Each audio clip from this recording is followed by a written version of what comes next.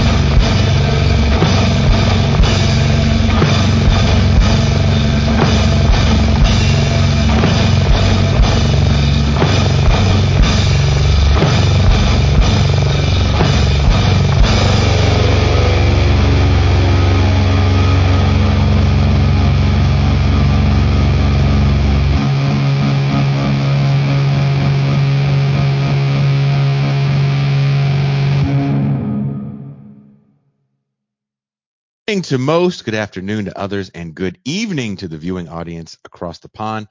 I am Jason Miles, your host for another episode of This is Revolution Podcast. If you're new to the channel, please like, subscribe, and if you enjoy what you're seeing, make sure to hit the notification bell as we're constantly adding new episodes. Also, for those of you that watch the show, we are an audio podcast as well. Actually, this show started out as an audio show, but alas, things change. Our show is always available on audio podcasts. If you go back in the archives, you'll find that the audio-only shows were different guests in the video streams. Thank you, Pascal, for convincing me that I was doing too much. So if you enjoyed the show and missed the stream, or if you like to listen to podcasts on your grueling mega commute, then subscribe to This is Revolution wherever you get your podcasts. Also, have to do a quick pimp of the merch. Toussaint, can you bring up the merchandise on the screen, please? Is it on the screen? Oh, there it is. If you like what we do here and you don't want to make the monthly Patreon commitment, then you can show your support with revolutionary merch. Who doesn't want to see Pascal Robert's face, his smiling face, on a t-shirt or a mug? M. Toussaint's there too. Can you see her? No? You can't see her on the shirt? I'm one of the stripes on the Anglo-pessimism shirt. They didn't know that's you. Yep. And for the next live show, you'll be coming out in a luchador mask. Important. No. Are we still figuring out how we're gonna do that? We are. I don't mind the mask. You don't mind the mask? I don't. Just looking like a bank robber? Why not? Why not? I'm a leftist. We expropriate. With all that being said, let's bring in the Saturday crew. You guys know him as my co-host, my homie, my dog, my pal, my right-hand man. He is, as I've said before, the Juan Gonzalez to my Amy Goodman. He is the Pascal Robert.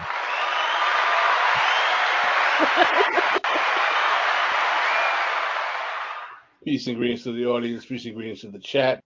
Peace and greetings, Jason Miles.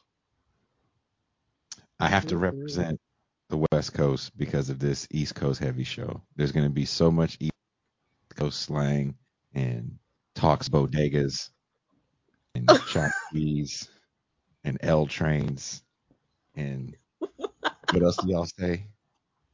What do y'all say out there? Son. I'm walking here. I'm walking in. I'm walking over here. People used to say that to me and I didn't understand. I'm walking here. And then I saw the clip. So yeah, there's going to be so much East Coastness. I tried with all of my being to dress like NWA. Oh man. This is as close as I'm going to get to Ice Cube. No, I got just a black sweat, just black. There's nothing on it. It's 89, nigga. Straight out of 89. Okay. Straight out of 89.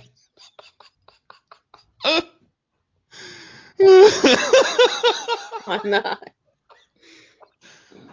Pascal, how are you feeling about today's show? I'm actually excited. I'm glad you're actually excited because I had a long talk with Toussaint about the show last night. Yeah. Because it was a long talk. It was a very big brothery talk. Because I was not prepared for the show at all. I did all the reading. And I thought you were not going to be prepared for the show at all. You were wrong. Because I know how you treat me when I book people.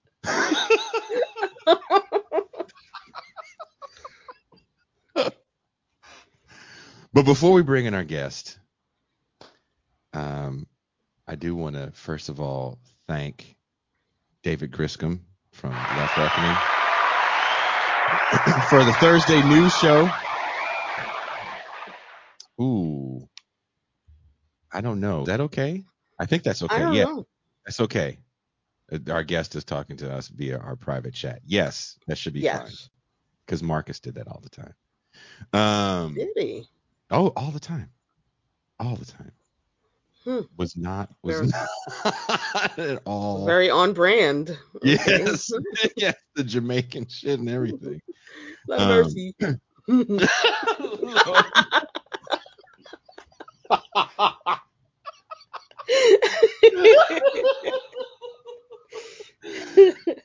Oh shit! I was trying to be serious here, man. You guys are just effing everything up, effing up my seriousness. But I want to thank David from Left Reckoning. Thank you guys for checking that show out. Also, if you haven't done it, check out the conversation I had Tuesday with my very good friend Pasquale Romero about capitalism and Spotify and the music industry in general.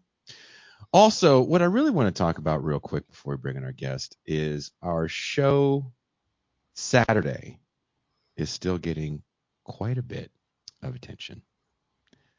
A lot of comments. And after I got stuck in Ensenada, which is like an hour south of me, because I got in a car accident and, my phone was dead, so I had to listen to the radio on the way up. And all I heard was just endless sports talk about Kyrie Irving. And I was so mad listening to this bullshit on the way back home that I was like, man, I wish these cats would have just watched our show. I wanted to call in because everybody is painting Kyrie Irving as like the worst person ever, and he's a huge anti-Semite.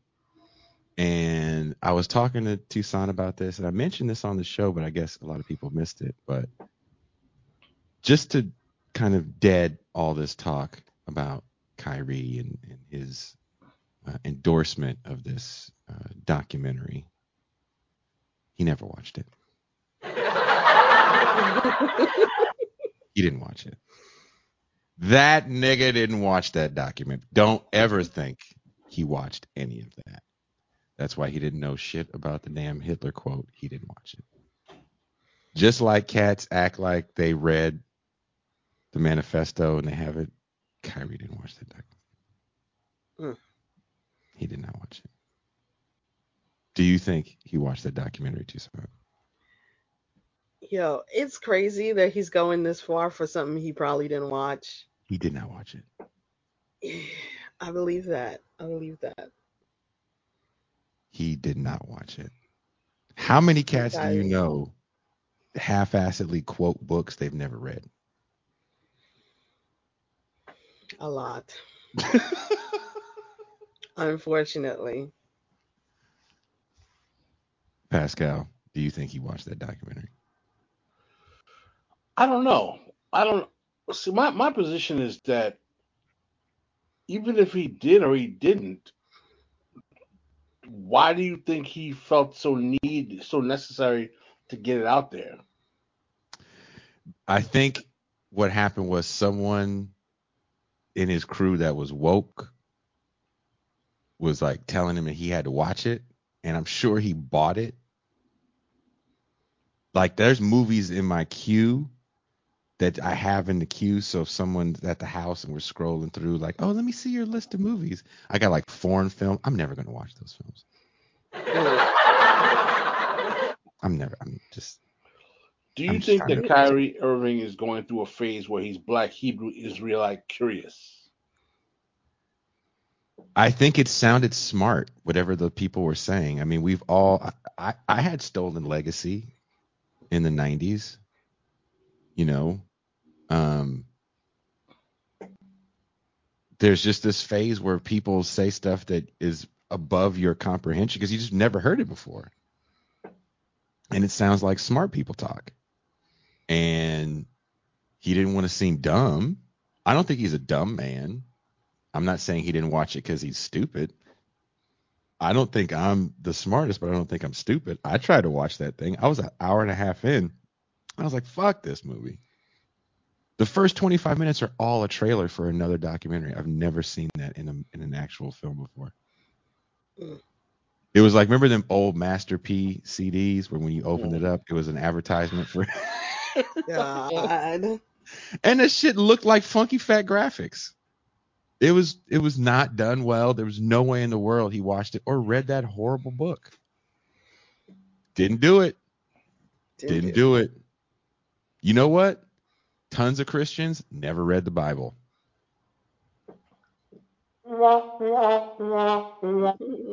Didn't do it. What you got to do, well, you don't drop it on the floor. You drop it on a table or something, right? And Yes. just let it open randomly. Yes. And then you read that. That's what I guarantee he got the book, he got the movie in the queue, and he just wanted to say something that sounded good, like, you know. Well, let me ask you a question. Do you think Kyrie Irving is meritorious of more heat and contempt than Kanye West? Because it seems like he's getting all the heat now. Mm-hmm. Well, Kanye had the heat. And Kanye didn't endorse that documentary, from my understanding. I mean, again, dude didn't know anything about that documentary and a Hitler quote because he didn't watch it. Because you can't watch it. I told Toussaint, I said, you know, it would be hella funny, Toussaint, if me, you, and Pascal were at my house and I made popcorn and we watched that shit. I guarantee we would talk shit for like 45 minutes and then turn it off. It would be funny. Right. It would be funny and it would be entertaining as fuck. But after 45 minutes, we'd be like, okay, enough. So we're deading the whole Kyrie Irving is an anti-Semite. I don't even think he understands the whole anti-Semitism. Again, I don't think he's a dumb man. I just think it's not on his radar. He doesn't, because he still thinks that he's a Semite, which means that he cannot be anti-Semitic, which is not true. There's levels to it. I mean, lots of Jewish people will say that Netanyahu is an anti-Semite for the things that he says about Jews that are not in Israel. Mm-hmm. But that's there's a lot of history to it, and you just have to learn it. Otherwise, you would never know. I guess being a black person, regular black person, there's a lot. My stepmom had the Communist Manifesto, and I think I read it. I was like 9 or 10, maybe 11. I didn't know what the fuck I was reading. I didn't know what I was reading. Okay.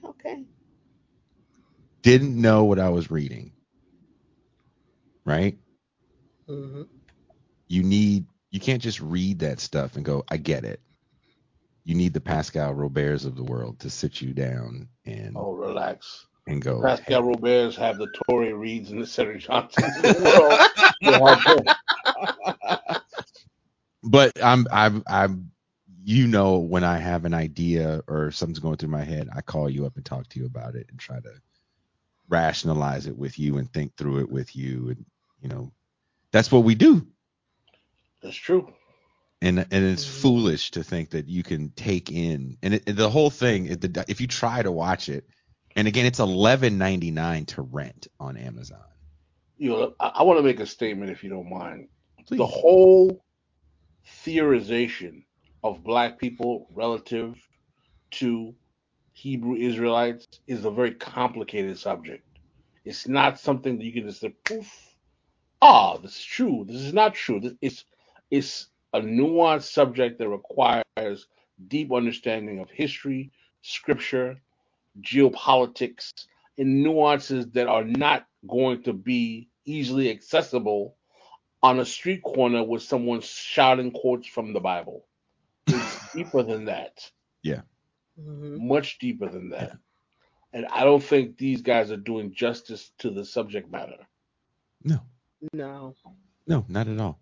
And they don't really want no. to have a deeper understanding, because if someone is quoting the Bible without the Bible in front of them, and you haven't read the Bible, and you might have a mild knowledge of a few stories, you think this cat is really onto something, especially if you're a believer.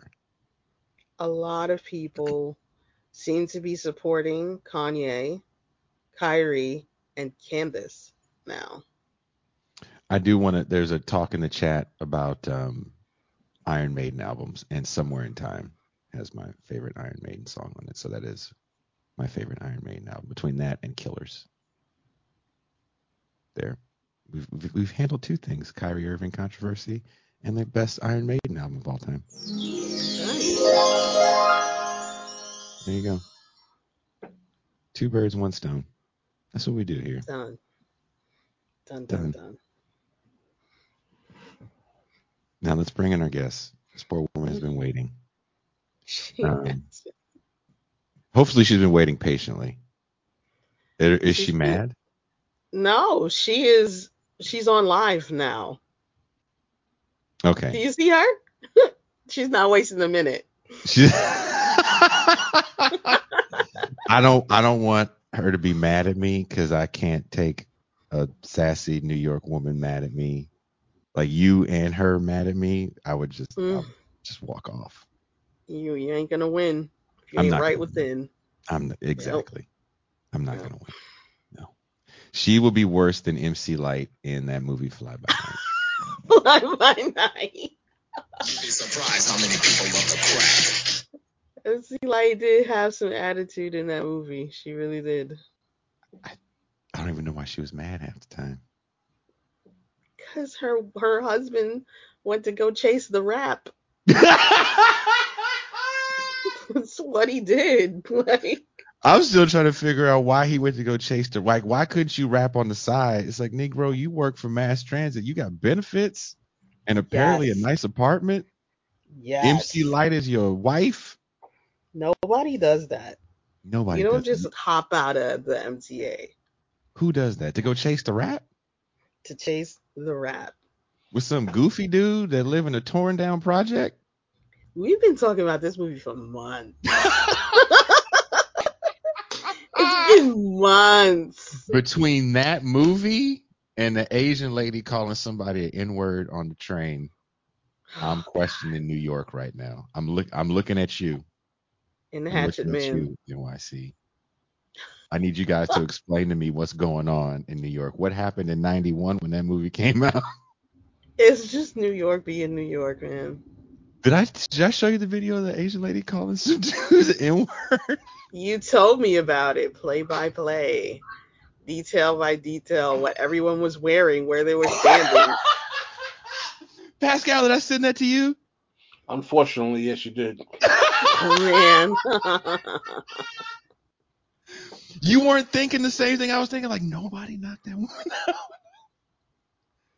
Mm-mm-mm. But we didn't see the whole video. Maybe somebody did. Let's see if our guest knows about that.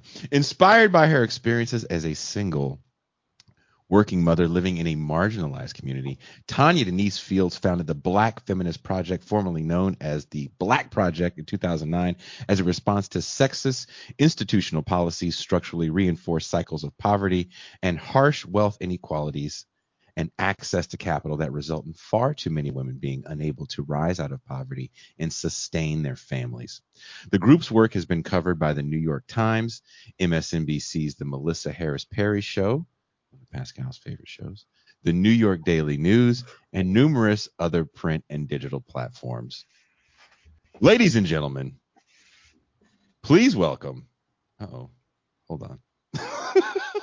What? Because my computer is just paused. Wow. Pause. Yeah, it sucks. Sorry.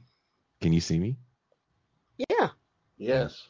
Well, Yeah, look, you're doing good. I can't see y'all. Please welcome Tanya Denise Fields. Yay.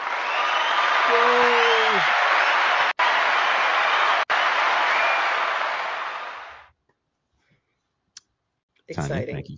Thank you. Can she hear us? Mhm. Yeah. We can't hear you. Did you mute yourself? Uh-oh. What We happened? just had it too. Dang it. We were just talking to you. What did you do? You was over there touching stuff.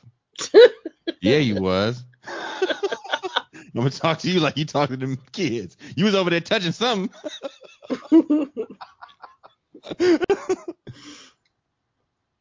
Literally while we were late, because we were all having a very fun conversation about a reboot of Kid and Play.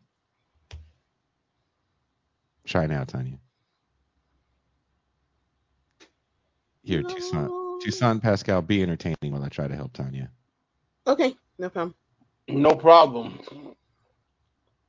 So, Toussaint, Mm-hmm. so since you are the orchestrator of today's show, you looking forward to being able to talk about fruits and veggies in New York City? Fruits and veggies in New York City. I don't. Oh, Talking that's to right. You're a good. vegan. I'm sorry. I have to put that in there. I'm a vegetarian. Oh, It's veganism is a philosophy, and vegetarianism is more so a diet, but if you're going to change your diet in that way, you're going to change in other ways too. okay. Yeah. Veganism includes no animal products in your wardrobe as well, and no Oh, honey. Yeah. why honey? What's the problem with the honey? Because it's exploiting bees. So, okay, so veganism is kind of like a challenge to the true humane treatment of animals. Yes. Oh, Yes. So those are the reasons why you become a vegan. It goes with the philosophy. But for you to become a vegetarian, you can have any reason you like. It could be your health, could be just because you don't Hello. want to kill animals, all that. Do y'all hear me now? yes. Yes. I Exciting. don't know what was going on. I literally didn't touch anything, and then my I don't know. I went live, and I really do believe Mhm. that all of the technology is like getting ready to get together, like Voltron, like AI, all that, all the shit be listening to us. And I was on the live, and and I think all my shit in here conspired to be like, don't let that bitch talk. Don't do it. Do not let this lady get this mic working. So I don't know. Jason told So me it to was go the deep ahead. state, is what you're saying. It was the deep I just state. literally went in and re-chose the only link that was the only option. I just pressed it again, and all of a sudden it started working. So there we are. That's crazy.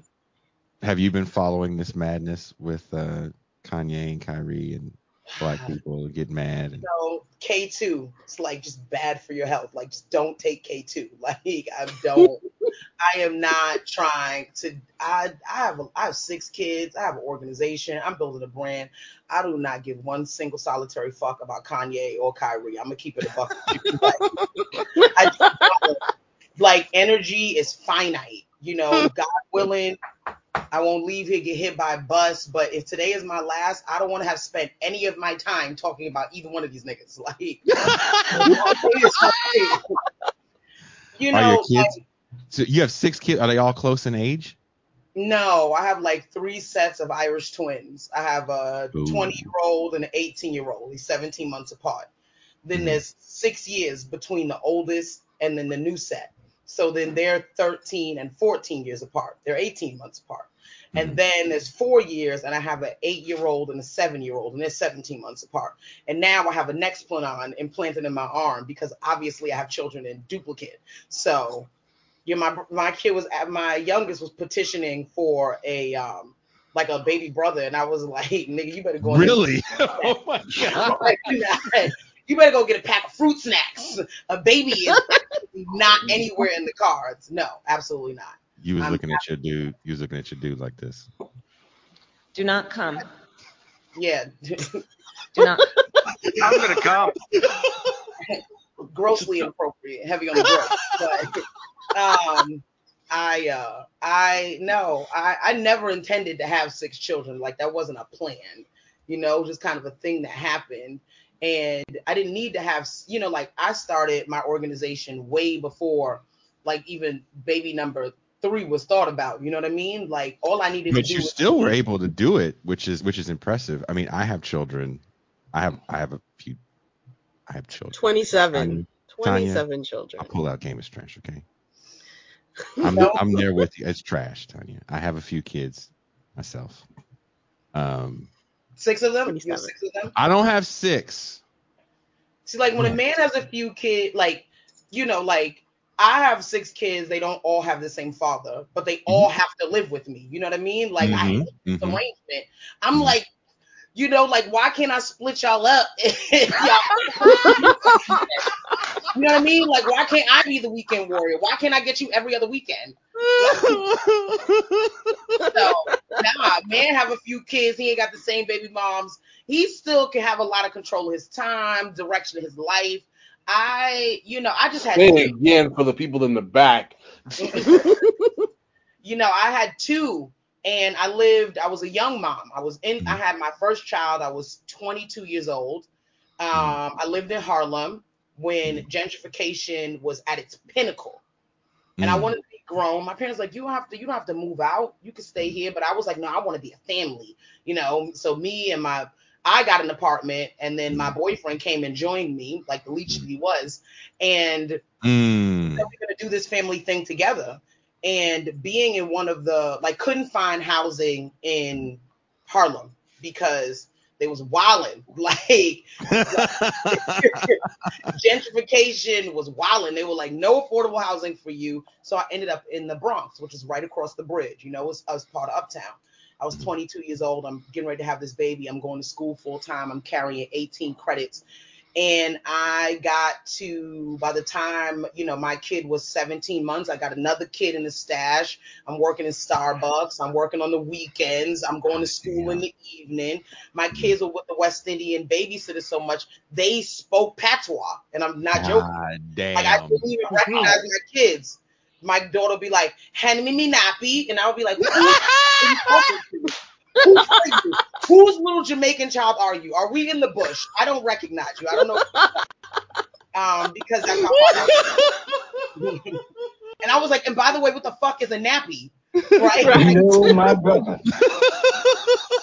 I learned that a nappy is British for diaper. Diaper, yeah. Yeah. I legitimately did not know that. I made a nappy. And he was like shaking your head.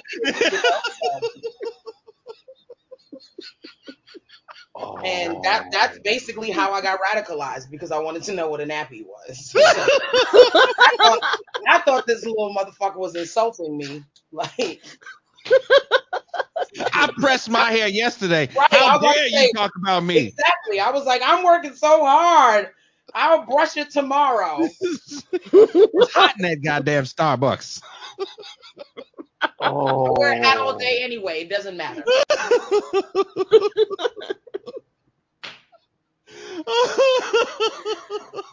Oh my gosh. I'm still thinking about the daughter. Whoa, whoa. Mama didn't got a boo boo. Yeah. I didn't understand what my kid was saying for like a year. And y'all are laughing, but I'm dead ass. I would take them to my parents' house and they'd be like, what did she say? I'd be like, I don't know. Trying to figure it out too. Before Google Translate was even a thing. And Google Translate don't be translating patois. You on your own with that shit. Any of our diasporic languages, Wolof, you know what I mean? Yoruba, patois. Google Translate is not going to help you. Google Translate is like, fuck that. We are consistent with our anti-blackness. We are not helping you here. So. Oh. Yes, I live in Mexico, Tanya, and Google Translate, it does not work for me well in Mexico because people look at me when I'm using it and they're like, "What?" What? Just speak. Oh. Yeah, just speak in English. We'll figure it out. Do some hand signals and some shit. For real. So, Tanya, let me ask you a question, if you don't mind, please. Sure. What gave you the impetus to go through all of the working class struggles you were dealing with as a mother with all of these kids and translate that into a healthy food advocate in inner city communities? What was the spark that caused that energy to come forth? My second daughter basically being born with asthma. Now, doctors will tell you that children are not born with asthma. My daughter was born with asthma. Like from the time that she was like 4 months old, we were in the hospital. She had been hospitalized for respiratory issues. And when I first moved to the Bronx, I moved into a community called Longwood, which is it's juxtapositioned to Hunts Point. Now, we all know Hunts Point. If you're from a certain generation, I'm 42. Now, if you're from a certain generation, you remember the documentary Hookers at the Point. You know, we know Hunts people who've grown up in New York know Hunts Point as a place that, you can go, like, you can get a chopped cheese, you can chop up a car and sell it for parts. You can visit a sex worker, and you can probably get robbed. Like this is the adventure of Hunts Point. This is the reputation that it had, and this was the only place that I could afford to live as a 22-year-old mother with a 3-month-old child who's putting herself through school. And when I first got there, I remember getting off the train, the 6 train in Longwood, and it stank so bad.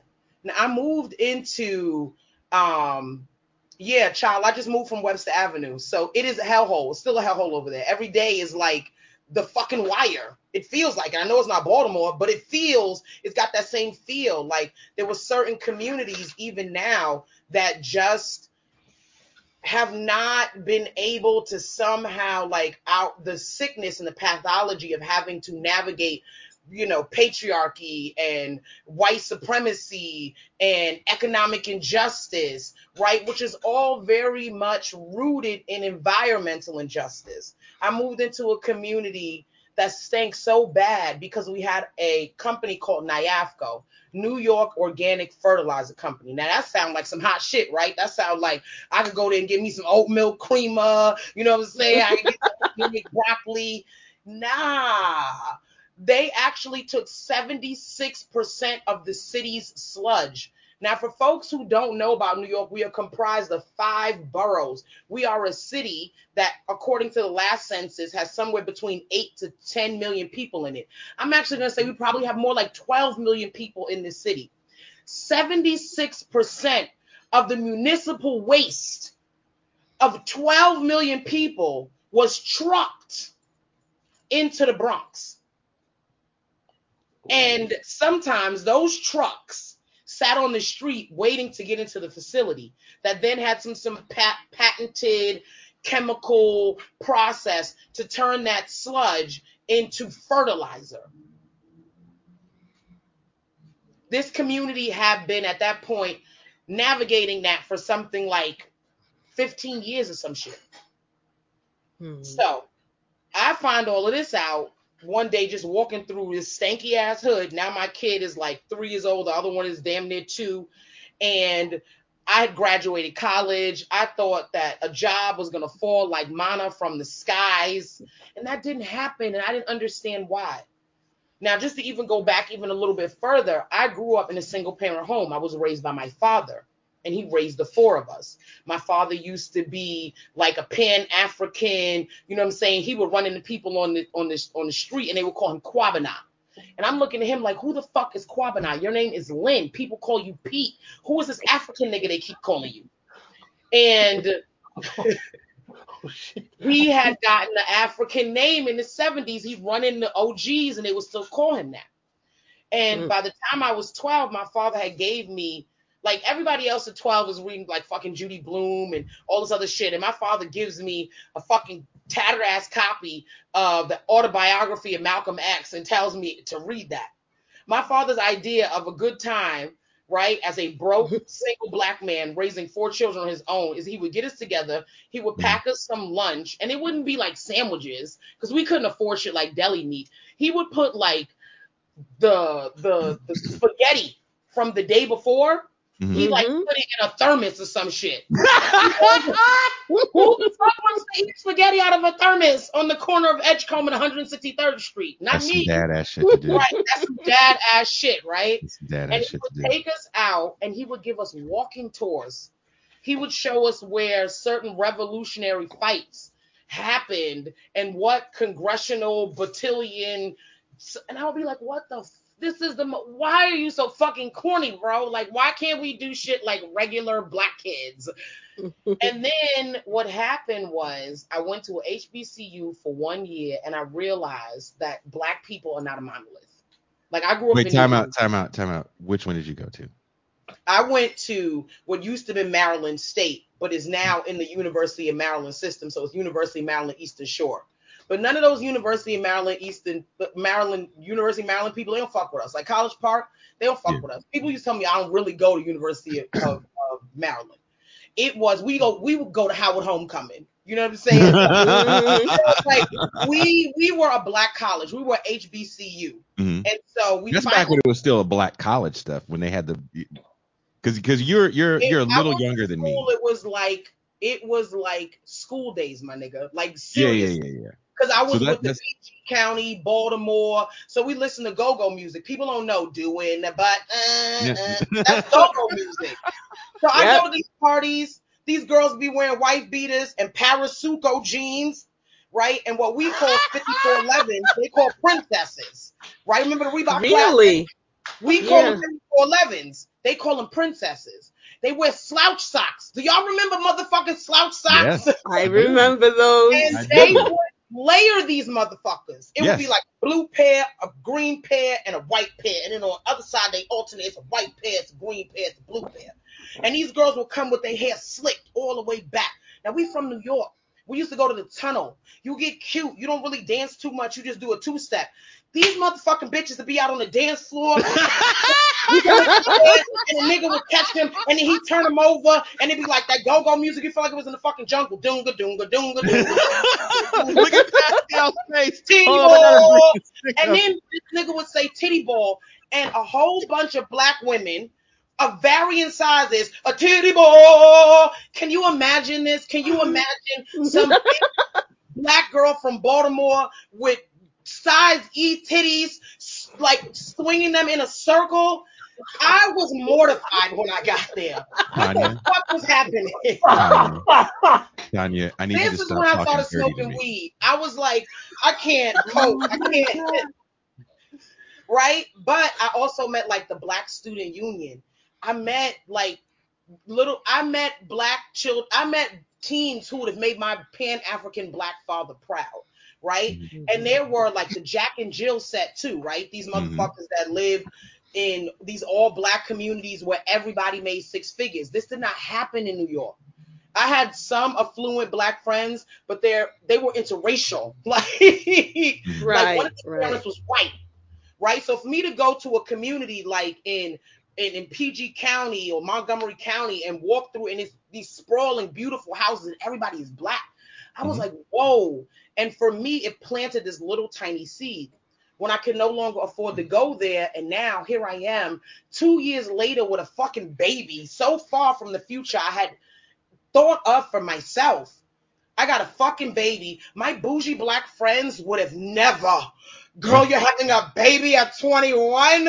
What about your internships?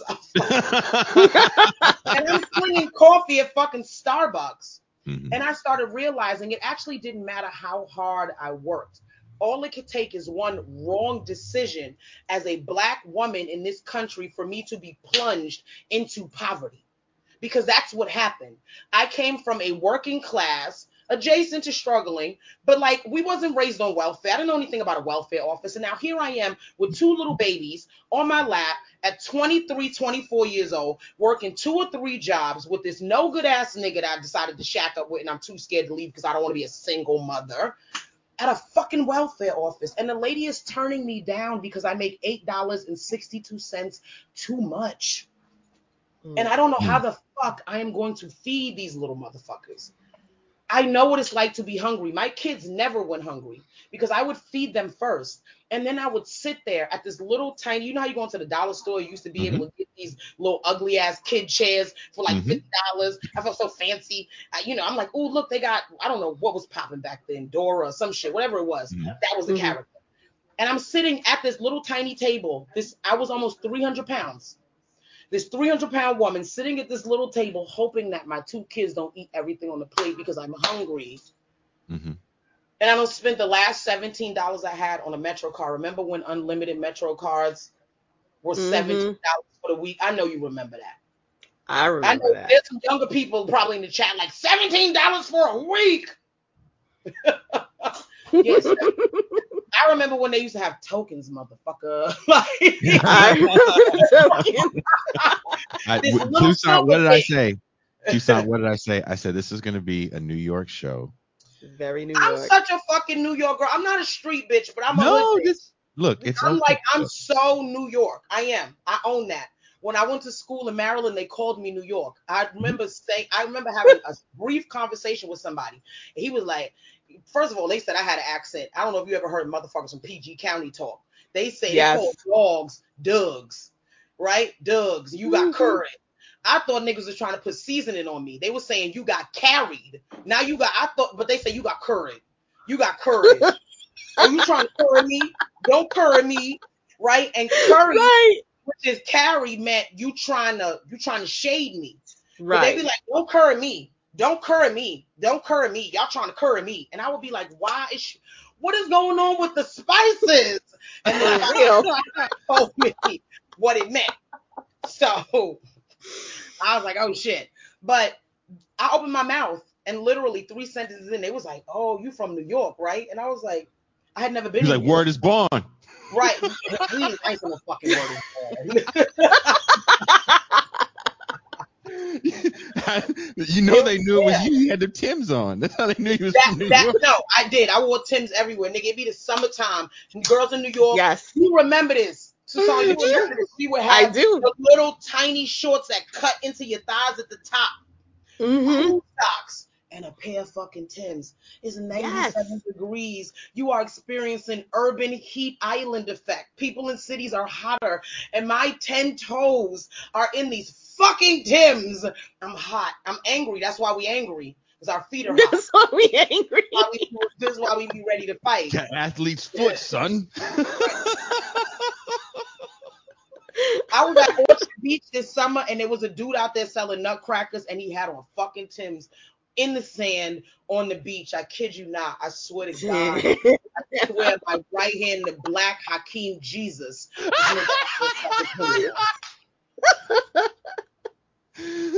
Black Hakeem Jesus. Hakeem Jesus is always late for a miracle, by the way. Good to know. Good to know. Good to know. He's Hakeem not always Jesus. there when you call, but he's always on time. Yeah, Hakeem Jesus got his license suspended. Jesus, he's not playing with that. He'll slap the shit out of you too. Fuck you. Hakeem Jesus be fronting like he a vegan. Right. He at McDonald's at the low. On the low. Hakeem Jesus. Does Hakeem Jesus drink to malt answer liquor? that question in the most roundabout way, it was essentially my dad not being able to afford school, but experiencing all of these varying degrees of blackness, and then experiencing like fucking soul crushing poverty in one of the poorest congressional districts, and realizing that all of that shit was very much steeped in environmental justice. I started this work doing environmental justice because my daughter had asthma, bad asthma, still does to this day. She still like suffers. It's just like, and people see asthma as, oh, you fuck around, you're gonna find out and just have an asthma attack. That's not how it works. It is a comprehensive whole body condition disease. She's got skin issues, she's got sleep issues, like all of these different things in your body. If they are not working in concert with one another, it will upend you. Like she gets very, very bad allergies. Those allergies cause her not to sleep well. That inability to sleep well has given her like a feeling in her body, almost like she's constantly in shock almost, right? So she has anxiety because she cannot regulate her nervous system because she's not getting enough sleep. So we don't think about that when we think about asthma. But my 23-year-old poor ass struggling through school, I found all that shit out because I was like, I need to like fix my daughter. Like my daughter's like broken, and how can I fix her? And then I realized, oh, this is not like a simple, you go and get, you know, sustainably grown organic food, right? Which is part of it, right? Like access to food. That's how I ended up taking a detour to food. Because I was like, I wasn't full-fledged. I wasn't like a full-fledged Dr. Sebi type nigga. I was on the way though. I was on the way. I was about to be a fucking Queen Afua, Dr. Sebi, broccoli is not head wrap, smell like black kush ass nigga. That's who I was about Black to be. soap using ass. I was Egyptian musk. on my way. Egyptian musk ass. Yes. Okay, I was on my way. I was definitely on my way. So I'm glad somebody Aquarian got me ass. real quick. Woo-woo. I'm glad feminism said, bitch, no, we need you. Yeah. Making your own candle ass. Get her. We need her. Don't. They was like, Carol Ann, don't go into the light, Carol Ann. He was like, but I want to solve AIDS with broccoli. Somebody got me. They was like, Luke, I am your father. Don't go do that shit. It's oregano oil. You solve AIDS with oregano oil. Do they have a spot in New York where all those people congregate and have a drum circle? Because we have a spot in Berkeley, California, like that, where all them cats congregate. And, we used to. I'm so disconnected from that now. I'm sure that they do, but with gentrification being as bad as it is, all of those, like, there used to be a vegan spot on 125th Street that I would go into. I think it was called a Natural Health or something. Watkins. I used to go into Watkins. Them niggas would be in the heavy. It was like gang. You know what I'm saying? You came through there. It was like, ooh, ooh. Like, it was like, Yeah. the Hebrew Israelites in one corner, Rasta Ital niggas in another corner, Dead Prez M2 niggas in another corner. And I was in here just trying to get chlorophyll. I just I just want to do this, and I don't want no problems. Don't nobody approach me trying to recruit. I don't want no static. You know what I'm saying? Right. Just let me get my fucking rose hip oil for my womb and get the hell up out of here. Like, yeah. So, that is so real. That is the experience. It really is like that. But was there a drum circle as well? Because we would have our cats do capoeira and shit. Marcus Garvey Park used to be the spot for the drum circle. Like back when Marcus Garvey Park was bad, bro. Like when you would go in there and get robbed, and then the same nigga in that the robbed drum circle would like try to sell you your shit back. You know what I'm saying? Like when we saw the ravaging effects of heroin in our communities, Marcus Garvey Park was that place. And those people with those drums, I can sit here and be a little facetious, but those brothers and sisters in there with their drums and all of that fucking funky ass, you know what I'm saying, jasmine smelling black shit, like they created a space that was safe while they were there. You know what I'm saying? Right. And the fucking gentrifiers bought up all of that, Fifth and Park, and then those brownstones that black people couldn't get funding for. Yes. Right? And if you bought a building from the city was trying to offset these buildings, selling for $1, $100, $1,000, $10,000 was a steal. Then you go to the bank and the bank will be like, no, No. No. You No. know It was my black brother. people. That fucking Hispanic maid on fucking what was that, Family Guy? No. Yeah. No. It'd be like the fucking maid from fucking Get Out. No. Fucking the bank be like the fucking mother from Candyman. She'd be like, don't say that. Funding, don't say that. Don't say that. Mm-mm. Don't say that. No. Black people were showing up with suitcases full of money. They were serious. Like we're gonna buy back Harlem, and they were not allowed to. No. And That's so what not what happened Strictly was, Business told me. Oh God. Strictly Business. Does Tanya remember right after Strictly you watch Business? Hidden Colors, right? Yeah. Hidden Colors, 1, 2, 3, 4, 4A, 4B, Roman numeral 5. You know. Do you remember Strictly Business with Denise's husband from the Cosby Show and Halle Berry? I remember. I used to watch all of those black movies, and then sometimes I try to watch them now and I can't. Shit. They have Yeah. not aged well. I be having Invite sex me to with your them. house and we will watch them and you will laugh your behind off. They are No, I still watch funny as hell. true crime. I watch true crime. I watch Investigation Discovery Word. all day. I was I need lots of white on white violence. I need a daily reminder that white people are fucking insane. And so all of this shit that I have internalized about my own pathology is Mhm. not true. These niggas set the standard. This lady will fucking have a great ass, fucking dope ass husband, start fucking the dusty black cashier down at the 7-Eleven. They will all of a sudden conspire that they're gonna kill her rich husband. They kill him in the most sloppy way possible. Try to cut his body up. That don't work. So they put him in a tup, like a bin, and leave him in the garage.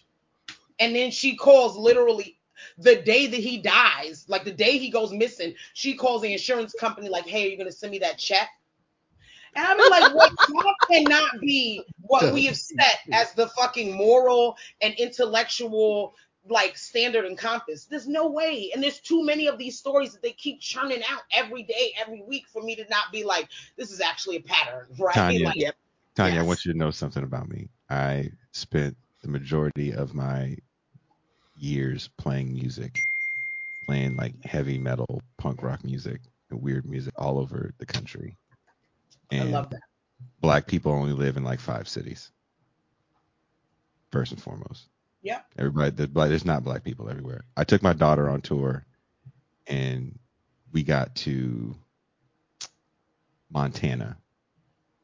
And she looked at me, she goes, "Dad, there's no black people." I was like, "Oh, honey, we won't see Negroes till Minneapolis." Mm-hmm. Yep. Mm. Like they don't No, exist I know anywhere. this. I wasn't with the punk band. I I'm sorry. I say that because I watch an insane amount of true crime. I was watching American Justice with Bill Curtis before Toussaint had interrupted me last night because I love Bill Curtis and when he does the true crime with American Justice, right? Used to come on A&E back in the day, and so I go to all the places you're talking about.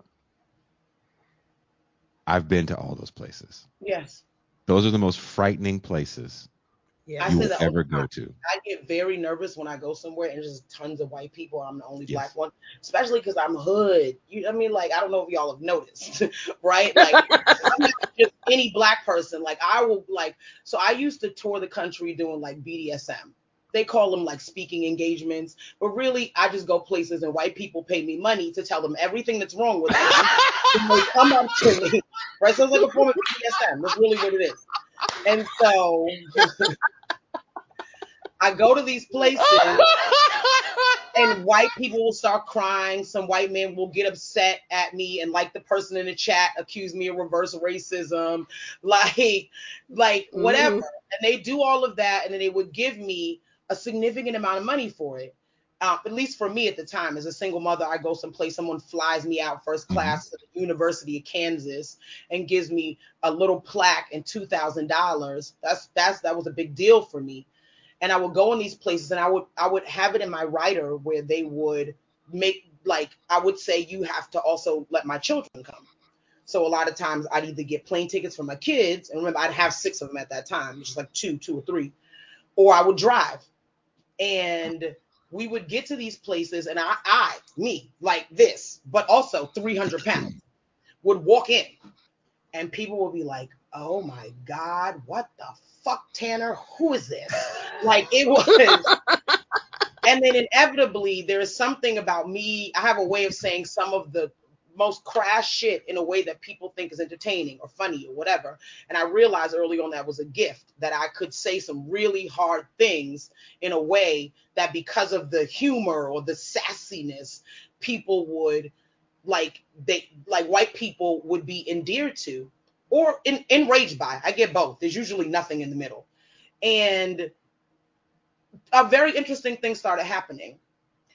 Early on in my career, I would do this, and I would think white people, because they're coming up to me because they're crying, because they're really angry, but they're angry, and they would still talk to me, and somewhere along the line, there'd be some meeting of the minds. And I would think, oh my God, I'm really like changing. Like I am helping to shift culture, right? Because I was still very much in this like Martin Luther King Jr. NAACP form of blackness. And then through my experiences, right, becoming a nonprofit leader, becoming a recognized organizer, and now actually needing to go from ideas to action, and realizing in a capitalist society, I need access to resources to do that. I got keenly aware with the fact that white people will say anything in that moment because they want to feel better. And in that moment, you've made them feel better, right?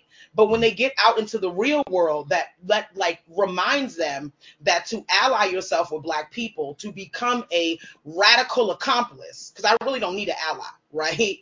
I need an accomplice. I need that when we both get locked up, nigga, you looking at me like, you better not snitch. You better not snitch. I need fucking Karen to be looking at me around reproductive justice. Like, when we both get locked up, she better look at me like, bitch, you better not say nothing. My lawyer coming. Don't say nothing. I need a radical accomplice. I don't need an ally. Allyship is too fickle. It requires you to like me. That's what I started learning. People only wanted to hear what I had to say when, like, there was something about me. And then I started realizing, even got, in the words of the prophet Meek Mills, there's levels to this shit. It got even deeper. Right? I started realizing I am a almost 6 foot tall, 300, big nose, strong featured black woman. I look like all those pictures of those mammies. And other black women started calling me that. Tasan, you know this. You've seen this. I've right? seen the Facebook posts. I've seen the things. You've seen it, right? This was happening early on. Wait, time out. Why would they call it? What about because you is I am mammy? out here trying to educate white people with all of these kids on my titty and no man to be seen. Okay. So And they were calling you mammy? Of a mammy. Word. But I'm going to tell you, for as much as it offended me, and that's another show, to explore the archetype of a mammy. That's a whole show on its own. I'm a little offended by the comment. Right. But then what I also started realizing was, you eat the meat and throw away the bones. Sometimes it's not what you say, is how you say it. Sometimes it can be a both and. They were fucked up for saying it. It was very much rooted in anti-blackness, but also they were kind of right. Here I am in this room full of white people, making them laugh, making them feel comfortable talking about racism. Maybe I say some shit that's uncomfortable, but I'm always like towing that line of like getting them out of their comfort zone and then wooing them to like recognize some uncomfortable truths. And then I get out in the real world, and so do they. And they realize being a radical accomplice to a bitch like me means that you have to give up something. That the hegemony, that white imperialism and patriarchy and supremacy is going to do you bad. I mean, look what the fuck they did to John Brown.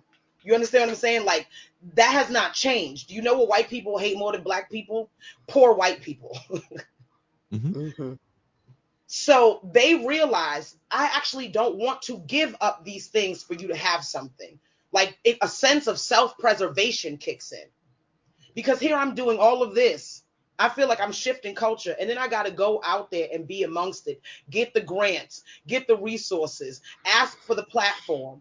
And all of a sudden, when white people were no longer in a paternalistic relationship with me, when I stepped up and said, I am actually your colleague and your equal, my lived experience is all the validation and credential that I need to be in these spaces, and making sure that Black women like me also have access. Like, okay, I'm glad that I made you laugh. Now let me go in your pocket. And then white people be like, hey, hold on there, buddy.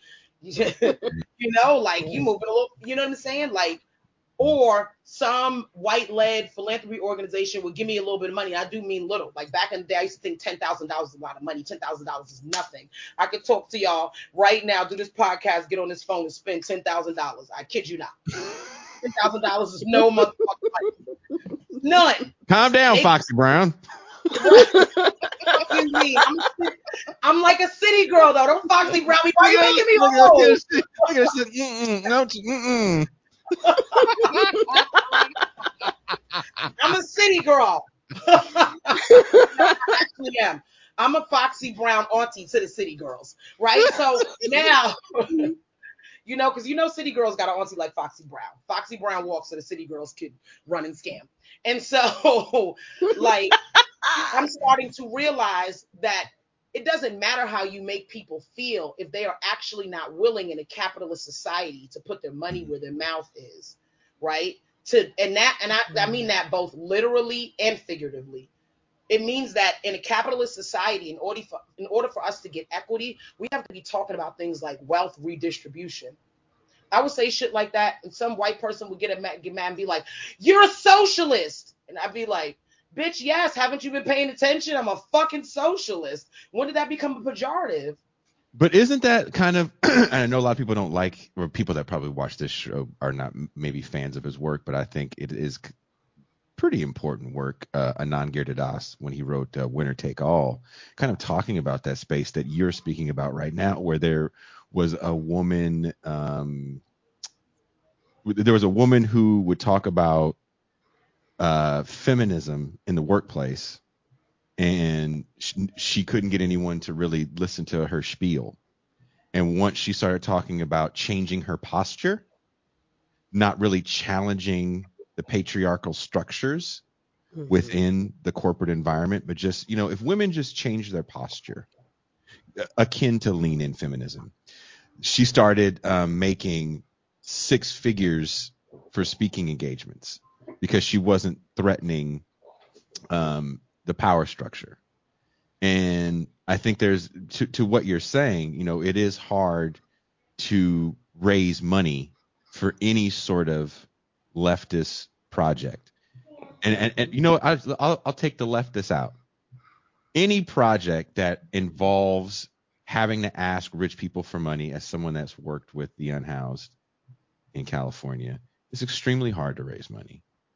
And you do have to kind of tap a certain liberal feelings button on people. That's why there's people that raise money and there's people like me that can't. I don't know how. I'm not good at it. And it does mess with you a little bit internally, I think, because at some point you're constantly kind of asking yourself, am I quote unquote selling out, whatever that means? My main mission, so I can get the funds, so I can do this thing that's literally feeding people. So once you start talking about wealth redistribution and truly challenging that hegemony that you were talking about, I definitely can understand people turning off and not wanting to deal. And then I'm doing it look like this. I'm not Michelle Alexander. There's no alphabet behind my name. That's fucked up. I could what? I fucking love her. I wasn't being shady. I swear to God I wasn't. No. We talked about the problems with that book. It's just right. we did a whole show on light-skinned people before. But I was getting ready to get to that, right? Because like I said, Prophet, Meek Mills, levels to this shit. Okay, put it on a t-shirt. Right? Like, that's what I'm about to say. Like, it got to and people, we don't want to talk about it. Like, I see some of the shit. If I look like I was fucked up, it's I am, but I'm also reading the chat over here. And I want to kind of be arguing with some of these people, and I'm like, no, stay on brand. Because that was the other thing. I want to argue and convince people. I am not about to. I say this shit online all the time. I'll say something, and somebody want to at me online and go back and forth, and I'll be like, "Oh, girl, you thought we was about to have a conversation." I'm not about to argue with you. Exactly. I'm not gonna argue with you about some shit that I already know to be right, and I'm also not gonna argue with somebody else who has already decided that their shit is that, like, there's no agree to disagree about who I am as a person and my ability to show up and my right to be able to feed my fucking kids decent quality food that's not pumped full of shit in housing that is not run by some fucking city run racket cartel where we've got people using vouchers to live in housing that looks as bad as the shit that we see on TV supposedly about developing nations. And I live here now in Westchester County with motherfuckers who live in big, sprawling houses because of that. And that was 8 months ago. I lived in motherfucking housing where there was blunt guts in the staircase. And the door was never fixed. There's no level of safety. And I'm spending hundreds of dollars to exterminate every month because I'm trying to keep the roaches out of my fucking apartment. Mm-hmm. And somebody is getting paid $2,500. My rent was $2,500 a month to live in that. That's considered a steal in the market right now. Mm-hmm. Mm-hmm. And this person is a millionaire because of this. Like, I'm not gonna argue with you about any of that. If you don't see that, well, then I am going to conspire to fucking steamroll you. You are literally a threat to me and my children. You are a threat to the women in my community and their children. You are an enemy. That's it. Do you feel like maybe having kids radicalized you in a certain way? Absolutely. I was definitely about to be one of these corporate bitches engaging in respectability politics. I was one of those black women who would punch down on other black women, even as a fat, dark-skinned, considered unattractive because I do not conform to any of the Eurocentric beauty standards that we uphold in this country. I've been called ugly my whole life. I'm still called ugly. I'm 42 years old, and men will get on the internet and call me ugly. Men who look like the dirty side of a wash rag, and I will be like, "Why do you?"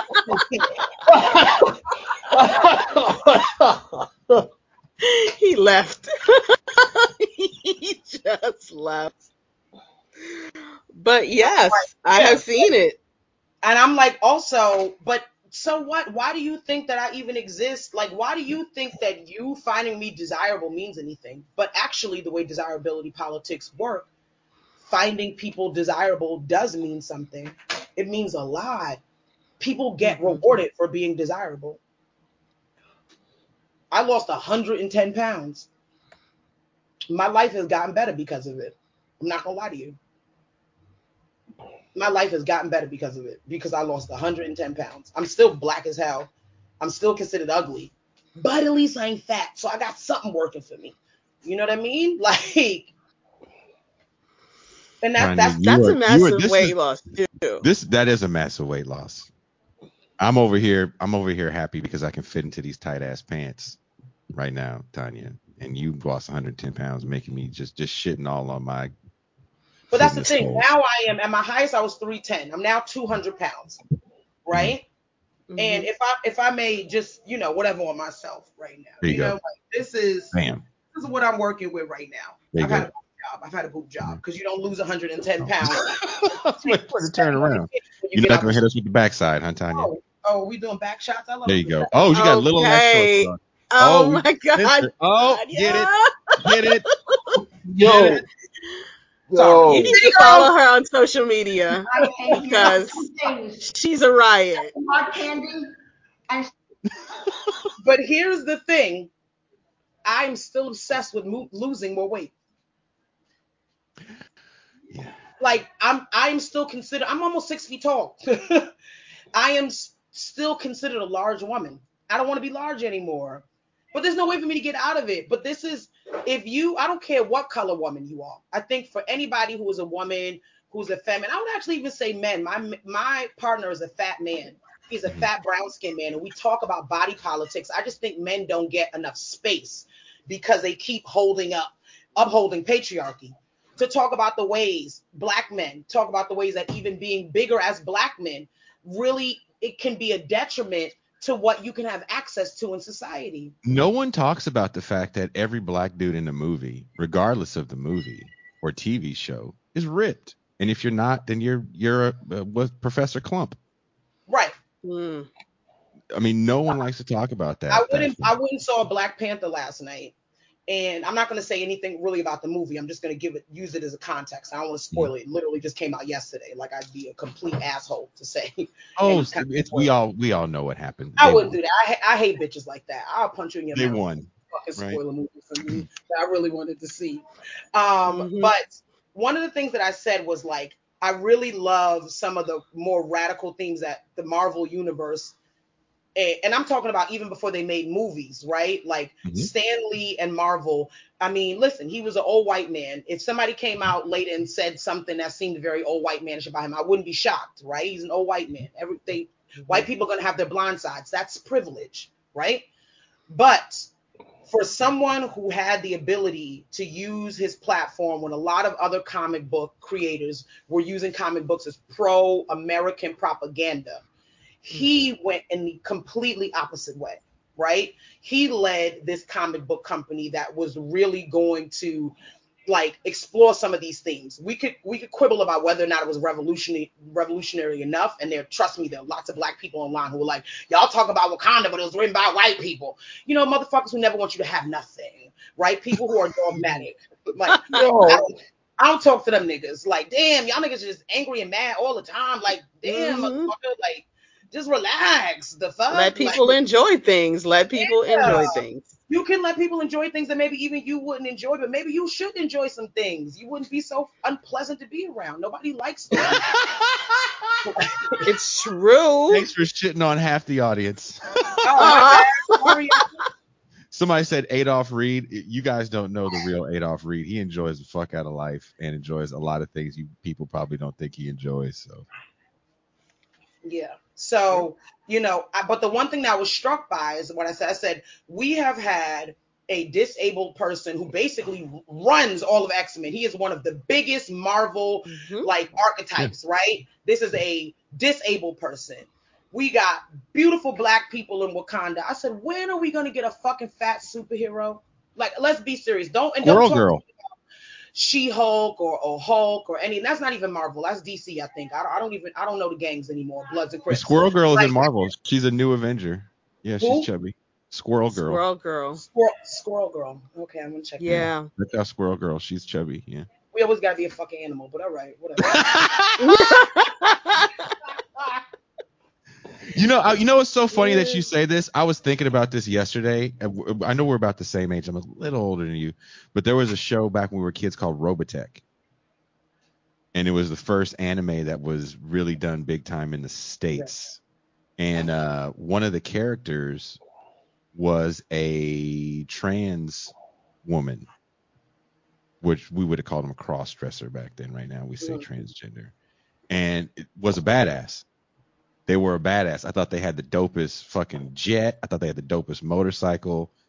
And I was thinking about like growing up watching this show. My heroes on that show were this trans woman, and then they had another one where there was a woman that was in charge of this like tank division, and she was always fucking niggas up. And I was like, damn, Dana Sterling, hard as fuck. And that was the '80s. Yeah. And people may not know this, but originally Magneto and Xavier are supposed to be Martin Luther King and Malcolm X, Yes. Mhm. I knew that. Yeah. and that's why they have a disagreement on ideology, Mm-hmm. right? There's really not a good guy, bad guy thing as much as it Right. is. They weren't really This, villains, right? It was yeah, anti-heroes. Yeah. yeah, Mhm.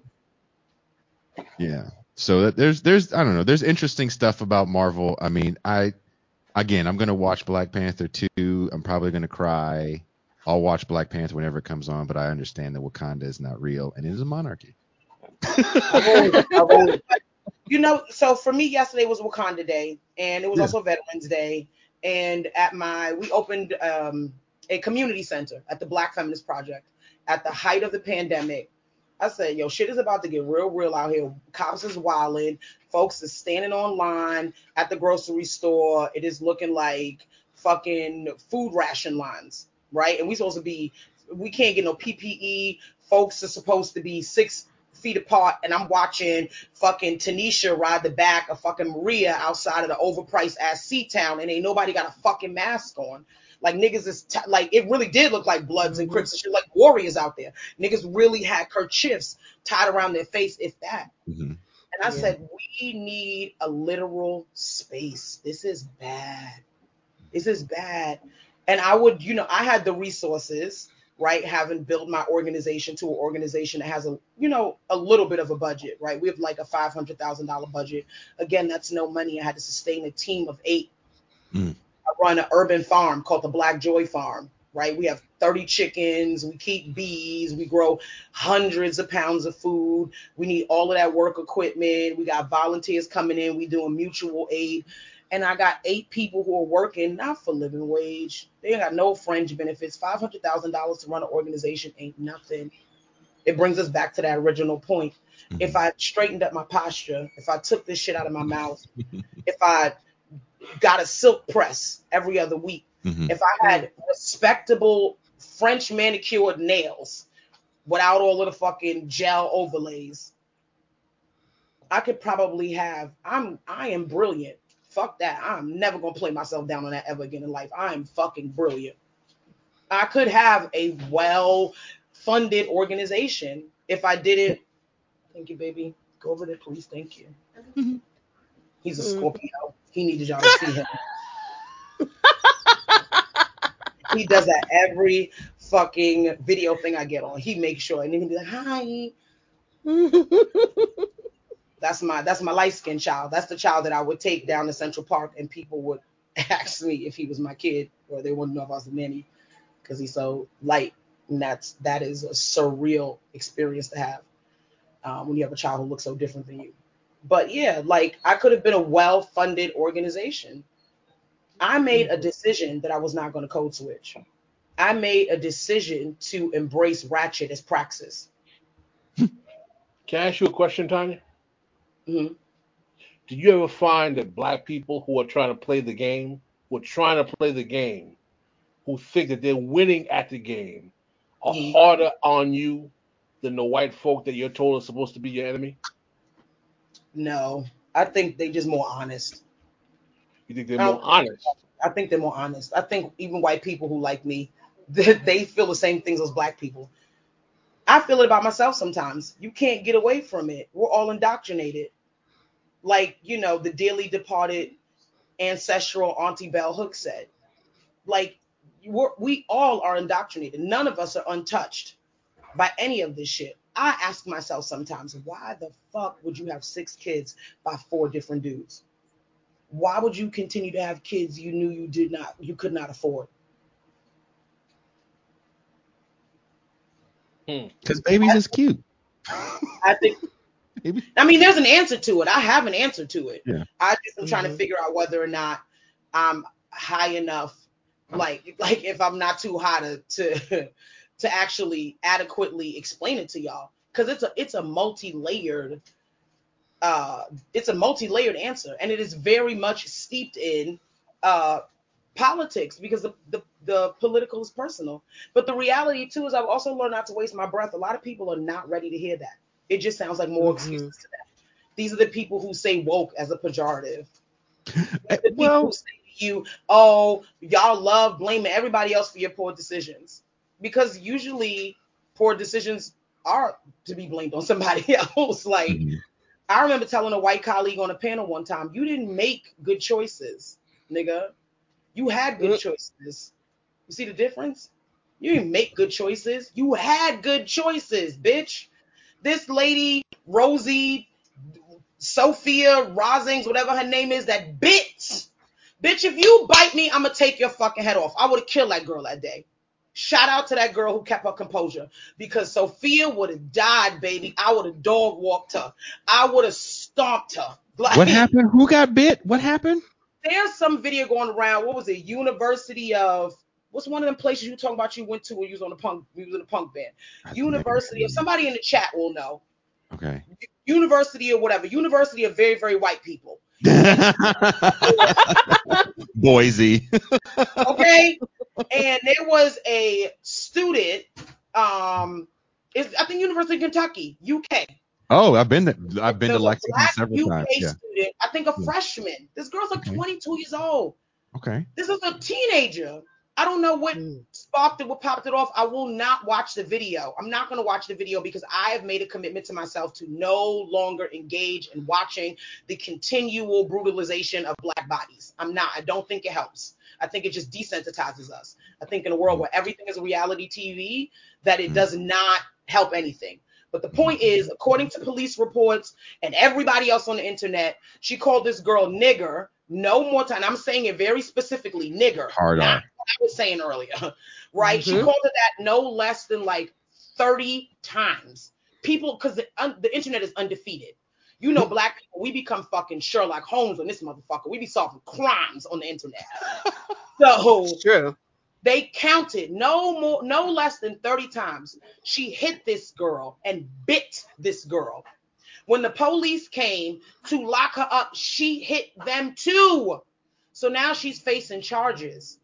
When homegirl is doing the perp walk, her parents come out there, they put this over their head, they hired a spinner who's already put it out there, they have an attorney. Guess what? She cannot go back to that college, but her ass is going to go to some college. She may not even go to some college, but the reality is unless someone makes her family destitute, she's probably still going to be all right. And even if she goes destitute, she's a skinny, good-looking, blonde-haired white girl. Somebody will marry her ass. She will be okay. She has good choices, even when she makes terrible ones. I got friends that did perp walks and did whole bids. My program director is a fucking felon. When she did her bid, nobody came to see her. When she left with the shit that she went in on. Both of her parents were gone off this plane by the time she was 15 years old. And from that moment on, she has lived pillar to post. So when she makes bad decisions, what decision did she fucking have? Well, isn't that a rich person thing more than it is just simply a white girl thing? Because again, working with homeless people, there was a lot of them that was really cute back in the day that was still on them streets. And there's something to be said about, having money and being able to not have to. I went to two different high schools. I went to a high school that was not in my neighborhood. And one thing that surprised me was all kids did the same thing. Even dealt with police in the better high school I went to, but it was the parental involvement with dealing with the police that I found very interesting compared to where I'm from.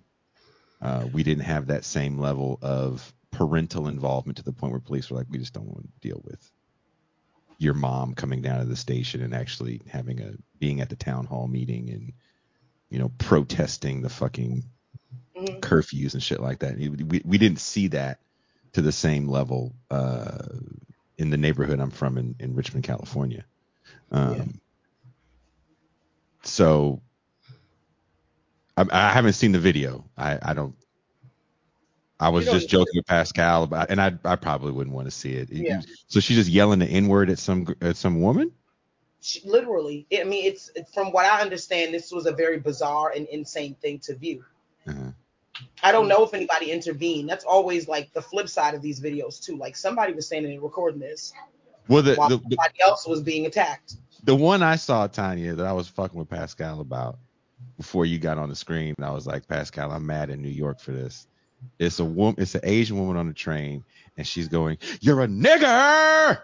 She goes, "B-boy, you're big." And I'm like, I'm trying to figure out what New York she's in, what time of the day she was riding the train, where, what neighborhood. Because I can tell you anything above 96, she'd got popped, bro. That's what I was. So I thought the video was her getting knocked out, right? So she's like, she goes, "You're a nigger," and so then this white dude comes up, and the white dude's like, "Hey, we've had enough." And she goes, "What the hell are you supposed to do? Talk some sense into me?" He's like, "Fucking mind your business." And she went on him. And then she started yelling at some black woman sitting down, and she was like, "You have a nigger vagina, and anyone that has sex with you is a nigger." And I was like, And then I love the Wow. people who are like mental illness. No, that bitch was a racist before she got mentally ill. Mental illness does not "Yeah, turn you into a no, racist. I agree. Stop doing that. When I people want to blame Hmm. everything on mental illness, it does a deep, deep disservice to people who are really struggling with mental illness in a way in which they deserve and are worthy of like humanity and fucking compassion. And this bitch was deserving of an ass whooping, point blank, period. I can help her get Right. medication after that. We can call one after that. Yeah, you can hear someone, and you can hear someone say, "Hey, she got one more." You hear somebody say, She got one one more. more. She got one more in her, and that's it. Because I I think think a lot of people know. go. I'm sorry. Go ahead. I think a lot of people know where to do that. So I don't think she was above 96. You know what it is. You know what it is now too. This is just my opinion.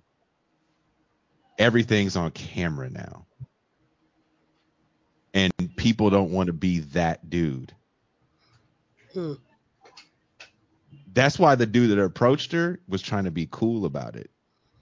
Because I feel like again, I've been in a lot of different places, and you can't just say that in a major metropolitan area. Detroit, Chicago, Houston, Miami, And I've seen Boston. people get fucked up in person on the train. This is not people just Yeah. beating their chest. Like I think people who are not from New York don't really know that the subways is like a jungle sometimes. Like the subways is no Hmm. joke. My dad drove trains for all of my life. He retired, graduated. He retired right Mhm. before the pandemic. Right before. He's worked for transit in all different capacities. He was a trap worker. He worked in a token booth when those people were still helpful. You know what I'm saying? Way back when. Way back when. Like Yep. y'all remember? Do y'all remember wooden turnstiles? Like remember when we used to have wooden I remember turnstiles? that. Yes, he worked in a toll booth when we had wooden turnstiles. Then he drove the Nice. train. Then he was the conductor. Doom doom. Right. My father has Hmm. worked, and he has experienced some of the worst shit. Like when you That's close the good. train doors, you as a conductor have to look out a little bit, make sure everything is clear. He's had people spit in his face Hmm. as he went by Yeah. on purpose, like hocked a loogie That's and fucked up. spit in his face. He had it happen to him so often that the last time it happened to him, he made the conductor stop mid-tunnel. Half the train is in the tunnel, half the train is still on the platform. He has a little key where you can open one Hmm. thing. He walked back down the platform. The boy there was a teenage boy who was like older, like 18, 19 years old, who had done it. He had his back turned. He didn't realize. He's laughing with his friend. They high-fiving him. He spun the boy around and slapped the boy across the face, Hmm. pushed him up the thing. And everybody's like, you can't do that to that little boy. And he said, that little boy did this to me. He's got the spit still hanging off his face. Like, this is how real the subway gets in New York Hmm. City. Hmm. I have not Absolutely. taken the subway, I think, but 3 times in the last 3 years. I do not fuck with the subway. Y'all niggas can have it. I get on there. It is like that. It is like that. I was like, I Oh, paid for this. Oh my god! I become Karen. Is there a manager? I need to speak to the manager. You're too close to me, sir. You're too close. Yeah, I'll be like, oh my god, social distancing. Like, no, For you see wild real. stuff on the subways. But my kids have to ride the subways. I have Mhm. two, adult adjacent children who go around by themselves and hang out. And I worry. I worry a lot. I worry a lot Yeah. because the trains, and this is going back to that mental illness piece, there are people like in New York, if you don't like in California, y'all got Skid Row. For Mhm. us, the subways are Skid Row.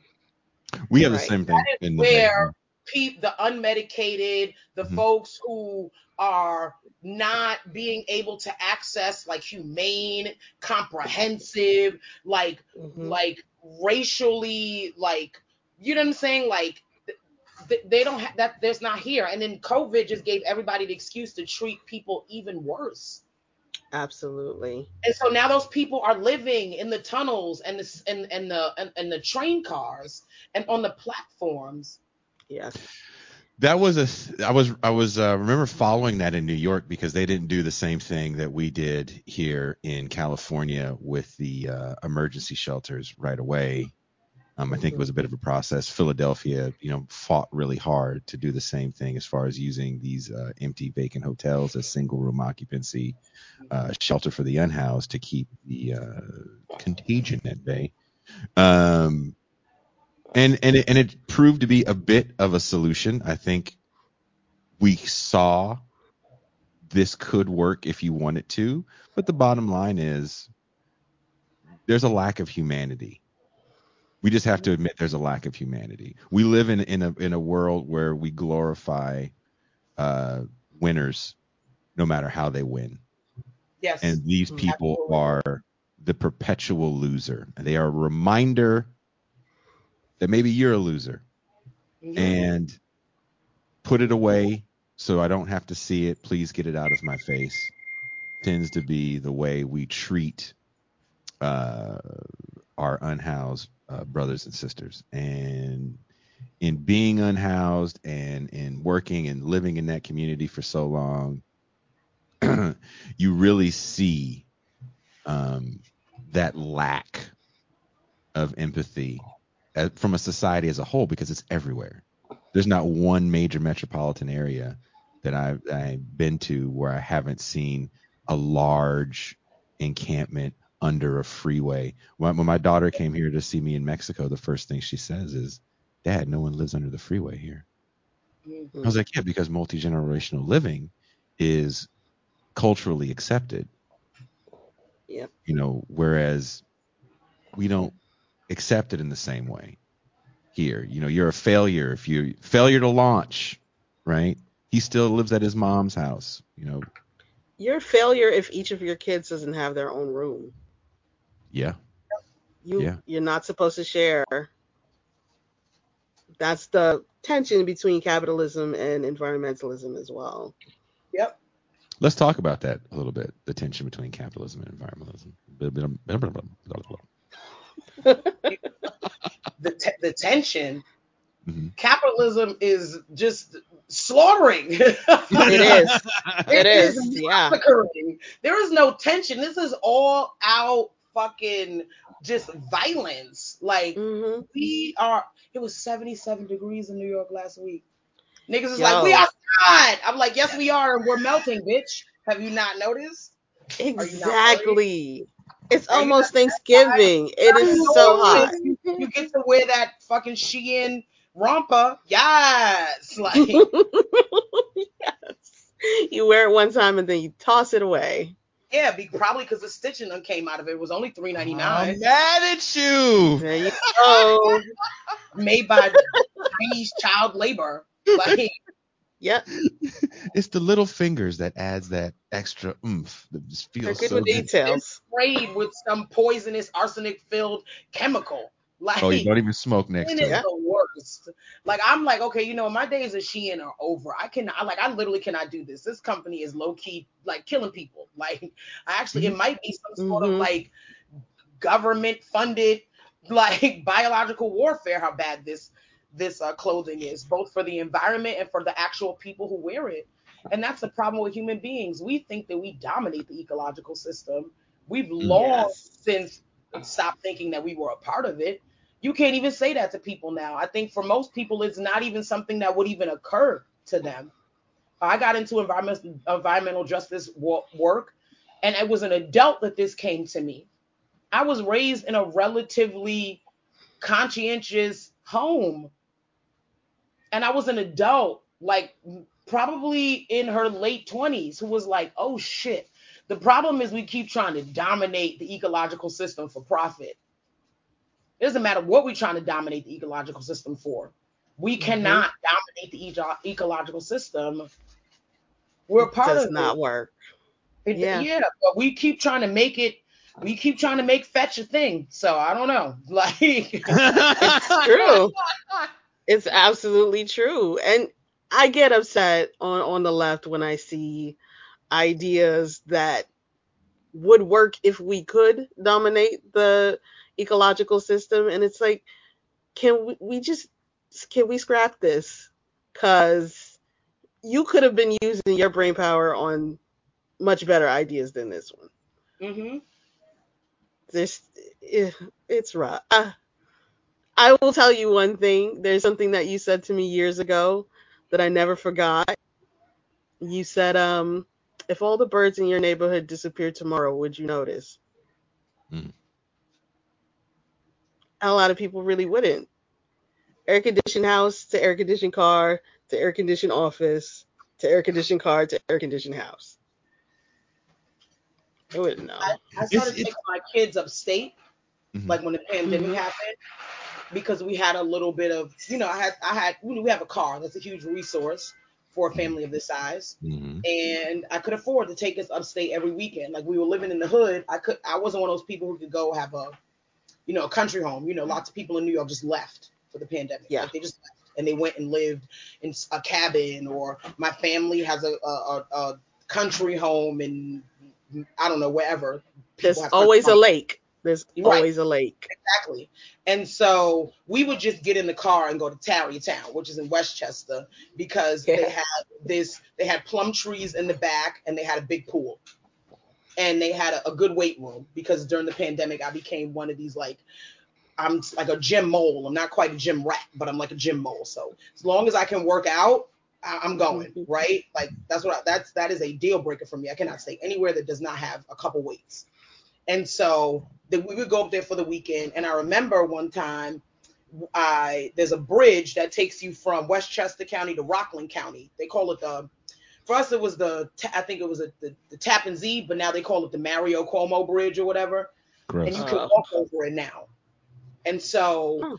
we drove over into Rockland County, I don't know, parked somewhere. And I just told my kids to get out the car and look up.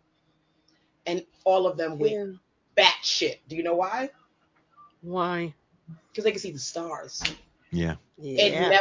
It occurred to me one day that my kids had never seen a sky full of stars. Mhm. Mhm. And it wasn't even because, Westchester's still fairly well lit. It wasn't like we was in the forest somewhere. Right. Right. Now, so you got the light coming off the bridge and everything else, but it was more stars than they had ever seen in their life before. Can you imagine? Our ancestors could probably never imagine living a life where there are whole groups of children who have never seen stars. I mean, it's so interesting that you bring this up. As I go for a run. So again, I live in Mexico on this crazy hill in villagey looking town and shit. And there was like a horse chilling on the way back to my house, just chilling. And when my daughter came here a few weeks ago with her boyfriend, and he was kind of blown away by the environment in which I was living in, where it's like, hey, you might see a snake, but don't be scared. It's good because it's going to eat whatever other vermin that you would normally have in your house. Or don't kill the scorpions because they eat the roaches. Like, letting things naturally do what they're supposed to do, is also something that we're kind of don't really do, especially in cities, Yeah. because you don't Well, have snakes that are going to eat the rats. The rats out well, here I eat. think people Y'all see that video surprised. of that rat that killed that pigeon in New York? I'm not lying. I'm dead There's ass. always one. She's dead ass. We need to ring a bell. That's the new sound drop. It We was got to get the like some Tanya sound drop. National Geographic shit. I was really waiting for some like British white man to narrate it. And here we have the rats. I was like, oh my God. The New York City rat is quite a particular curiosity. And I'm like, oh shit. And you were rooting for this pigeon. You like, damn pigeon, come on. The pigeon was put up a fight though. Like the pigeon suddenly realized it had a beak. It was like, nah, fuck this. I'm not going down like this. And the rat really was. Did y'all see the video of the pigeons that led the other pigeon to the end of the train tracks and then pushed it in front of the train as it came into the station? I kid you not. New York is a different beast out here, bro. I'm trying to leave. That did not happen before Giuliani. I swear. After Giuliani, these pigeons went crazy. They're so Pigeons were aggressive. the warriors. There was one dressed up like the baseball player. And they was clinking the Coke bottles together. Yes. That's exactly what happened. Gloria. Yep. I saw that Pascal left. shit. I'm a born and raised New Yorker. I saw that shit and I was like, I wanna go home. Like that fucking that sound that went viral on TikTok. I just need to leave. I cannot live here anymore. No, seriously, I have to get out of the city. I have to get out of this country. Honestly, that's my goal. That's why Pascal went to Florida. New York was rough, man. I grew up in New York. I left in the early '90s. It was too much. Yeah, Back it just then, was a lot. for sure. Oh yeah. We're coming back. We're coming back to New York soon, Tanya, and I'm gonna. Why? I keep, when people tell me stuff like this, I'm like, why? I have friends who are like, yeah, Why? girl, I'm trying to move to New York. For what? We're gonna First do. of all, We're we gonna don't do a need no more show. niggas over here. Don't send no more motherfuckers over here. It's too many niggas. Like, no. Why are you Train still coming packed. here? Train is still packed. I don't You know don't want to why. go to Jersey? I heard Connecticut is nice. My parents live there. Connecticut's Pennsylvania not has a all lot that. of land. Don't come to New York, please. No, not to live. Not to live. Not I'm to never. live. I'm staying my ass in Mexico. I love it here. I've got quite a few like black online friends that are like repatriating or patriating to Mexico, and they're loving it. There's one other black man that is not Haitian that I have met, and I shit you not, that nigga opened a barbecue spot. He had to. That nigga opened a barbecue spot right in the heart of downtown. I Fulfillment of wish I his was lying. destiny. That I mean, nigga listen, opened. fuck it. I mean, if you go someplace and you know that if there's not a lot of niggas there to compare to barbecue to, yo, it's winning. Everybody loves barbecue, so it doesn't matter if you someplace where you really don't know good barbecue. Fuck it. Like, ain't nobody gonna think nothing about a Haitian doing Southern barbecue. Like, he black, right? Oh, that nigga know how to barbecue. That's it. That's all people thinking. It's true. I think that's true. He's got no competition. I I'm think like, he's if I got want to open a kids. black ass fucking restaurant, I need to go someplace that's mostly white. Like, if that was my thing, that's what I would do. I would. Mhm. That's smart. They don't really know. I travel all over the country doing my whole BDSM lecturing thing. And I'm telling you, I go places and I see black people who, like, we were in fucking Rhode Island and we were trying to find a work spot. And there was a Jamaican place. And I dipped in there and I looked at the lady like, Wagwan. I see what you're doing here. I'm not gonna fuck with you because I don't trust you coming up here making Jamaican food with all these white people. So I know it's probably not that good, but listen, niggas is gonna pay $5.25 for a Jamaican patty. We know you from New York, it's $1.75, $2.50 with cheese. Yo, At the fucking bodega. Said with cheese. You know how long I heard $2.50 with cocoa bread. Yes, come on, man. Y'all Come on. shitting on. bread, you gotta go to Golden Crust. Now Yes, you you can't do. buy it from the bodega. Now you gotta go to You Golden need Crust. actual Jamaicans to get you some cocoa And bread. Yeah. how is this Jamaican lady selling jerk? And I don't see no garbage can that's been turned into a barbecue in front of the place. Yo, they do that in front of my building. You gotta have the barrel, the drum. to do jerk. I'm not trusting nobody not doing no jerk out of that. Now, when I go to Atlanta, you can go into a parking lot and there's a real live Jamaican. Yes. In the parking lot. And it don't even be like me. It don't even be like a parking lot outside of the restaurant. You know what I mean? Like just a parking lot. Like, this is just a parking lot. And this nigga brought all his shit down here. And nobody ever fucks with his grill. It's not like he takes that shit home. He just puts it over in the corner of the parking lot. Everybody that goes to that parking lot knows. Do not fuck with Tyrone's grill. That's his grill. Don't do that. So, especially when you coming back on Saturday to get jerked. True. Oh my God, pepper? Guys. Bitch, this shit is already hot. Why would I want pepper? For real. Sorry. For real. I'm already dying here. smoke coming out my ears. Why would I want pepper? Oh my God. That's the I end of told the you, pepper. Pascal, this is going to be the most New York show ever. Tanya, What's if you up? ever consider you have a career in stand-up waiting for you to check out. I only work best when I have people to banter Bounce off. off. Bounce off. Yeah. Stand up, people have told me that a lot. And I'm like, actually, y'all, stand up is its own art. And I don't think Mhm. enough people realize that you could be funny and suck at stand Yep. up. Yep. It's true. Go watch people bomb. Mm-hmm. Oof. Mhm. You know who I watch bomb? What's the black chick they got it in all the movies? She got a big ass. Tiffany Tiffany Haddish? Yep. Tiffany Haddish. Yes. I watched Tiffany Haddish bomb. It was hard. She did a show in Miami. She did Yeah. bomb. She bombed real bad. First time she came down here. Well, I mean, yeah, then that's like a pattern. That's a habit. Right?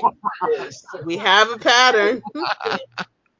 I'm trying not to be shady because I'm all for all black women getting their bag. Like, for me, you don't even have to do nothing. If you're a black woman, you deserve a bag. I mean, like, reparations, y'all, right? But, like, so I am not mad at her bag at all. I'm not. But I've just never been a believer. I just haven't. Tiffany Haddish? Me neither. It took for her to make terrible jokes about child molestation for y'all niggas to realize she's not ever been funny.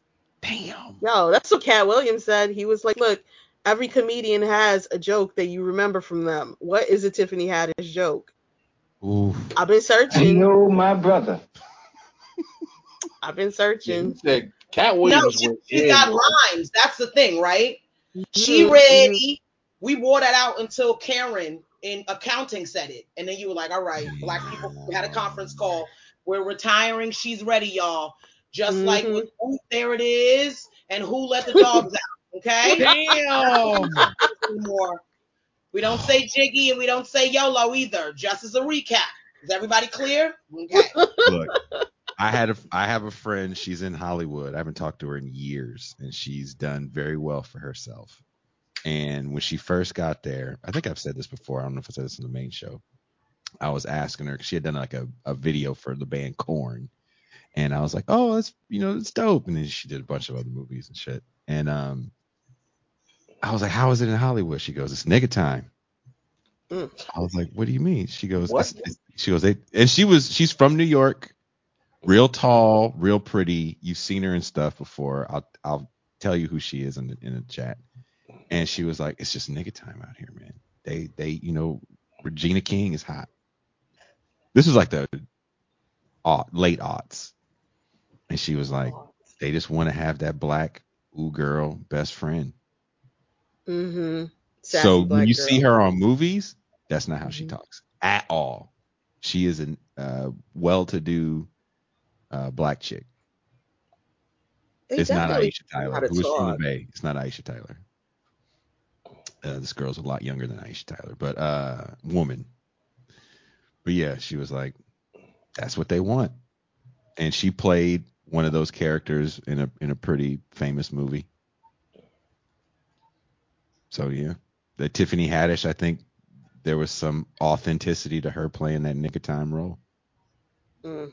But also, some people are nigga time. Like, this is what y'all Yeah. getting from me. It's who I am. Yeah. I'm the kind of person that says pussy and etymology in the same fucking. We also gotta give people multiplicity. Like, I'm a That's bitch fair. who has 6 kids, 4 baby daddies, long ass fucking UV nails, a grill in her mouth. I do not code switch. I will talk to you about some academic shit and use double negatives and ain't and all of that shit that y'all think is stereotypical. And I will still be able to debate and outthink you under the table. I still managed in all of this to build an organization, and in the last couple years raise millions of dollars for that organization, give black women thousands of dollars, feed hundreds of families. Like, we gotta allow people multiplicity, right? Like, sometimes niggas really are nigga time and they're still fucking academics. Like, motherfuckers are nigga time and they still fucking lead punk bands. Like, motherfuckers are nigga time and they still out here being fucking skateboard kids. Like, there is fucking multiplicity to us. And I think what happens, like the thing that I'm nervous about, because now I am bringing this authenticity and also persona, because I'm not like this 24/7. There is a level of performance to this. I'm talking to y'all. I got an audience. There's a performance, and anybody who says anything else is being disingenuous, right? You come meet me when I get off this motherfucker and finish smoking the rest of this split and tell my kids to go in the kitchen and make me a sandwich and sit on the TV and don't want to talk to nobody. And you start, like, my girlfriend will call me up and be like, so listen, I was reading this Joy James article, and I will be like, Rebecca, not the fuck right now, bro. Like, Shout out to Joy James. You should check Shout out out our to Joy interview with her. James. yeah, We I'm like, interviewed her. you fucking want to, like, you want to talk about housewives or some shit? Like, bitch, let me tell you about this nigga that hit me up in my WhatsApp the other day. I ain't talked to this nigga in 5 years. I do not want to talk about how black people are always slaves. I just don't, girl. Like, damn. Like, turn that shit off sometimes, because my brain cannot operate on that frequency all the time and consistently, constantly be in that mode. It makes me an angry person. It makes me a deep, despondent person. Like, it makes me a person who who starts to get so meta and get so cynical. Like, then why are we even doing any of this? Like, that I start to feel like I should just give up. Like, we have to allow folks multiplicity. And I got some friends who really are on that respectability shit. Like, really are. Like, they believe it authentically. I do not argue with them. I'm not trying to change their mind. That's just who they are. I understand that we are not a monolith. And these bitches be into some shit, like, behind the doors. I'd be like, But it's funny, right? It's funny, right? Because we all talk. We have a group show chat, and we talk about show stuff when we're booking and trying to figure out who we're going to get on, and then it just devolves into the most fun conversation ever. And a lot of times those conversations for me can feel like a great big hug. Like, I love those conversations, but we could never put those on. We could never put those on air. We Right? always on thin ice. We live on thin ice. Like, we set up camp, set up shop on thin ice. I think part of the problem with social media is that we actually do. This is where I start feeling like, okay, oh shit, Tanya, you're starting to get old. I mean, that and fucking gray pubic hair. But I'm just like, like, I am. I'm like, are we It's a dying thing. this long? It is It's a a thing. thing. Like, all right, that's what I'm saying. I'm like, this is probably a thing. And so I'm just like, I am one of those people that believes part of the problem with my ring light is right outside the kitchen. My fucking partner's in there just eating his little heart out, just knocking my shit out. It's back on though, in case you were wondering what that was. It's the revolutionary show. I don't want nobody getting nervous, like, oh, she a op, look. But no. Everything, I believe that we need to have, there are conversations I feel sometimes actually shouldn't be happening in some of these public places. Yep. Right? I think cancel culture really was and I don't think it exists anymore, quite honestly. I don't ever really know if it was a thing, at least not for like able-bodied men. But cancel culture really, I think, was a response to the fact that people really were getting out here saying anything, right? And not thinking about what the consequences of that might be. I think one of the reasons I'm not willing to talk about Kanye and Kyrie with a lot of people is because the conversation I am not really willing to have in public spaces, because I think there are some real nuanced things that we need to talk about, that there are other people who just don't have the understanding. They don't have the lived experience. They don't have the understanding. And when they hear it, when you're parsing out whether it's offensive or not, it needs to be parsed out. And them having an audience to that gives them an opportunity to be offended. And now the thing that we were trying to parse out can't even be parsed out because we got to deal with this group of folks over here being offended. Yep. You said I a live in, mouthful. you know, I mean, like, Tucson, wasn't that what I was talking to you about last night?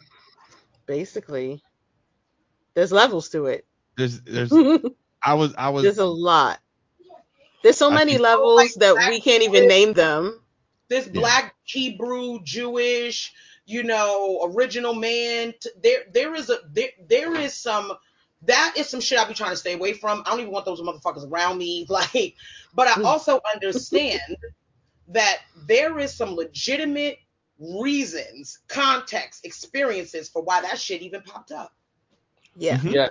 I Yes. know that Yes. we can criticize white people in mass, right? White, Mhm. hegemonic, no religious affiliation. We can critique them in mass.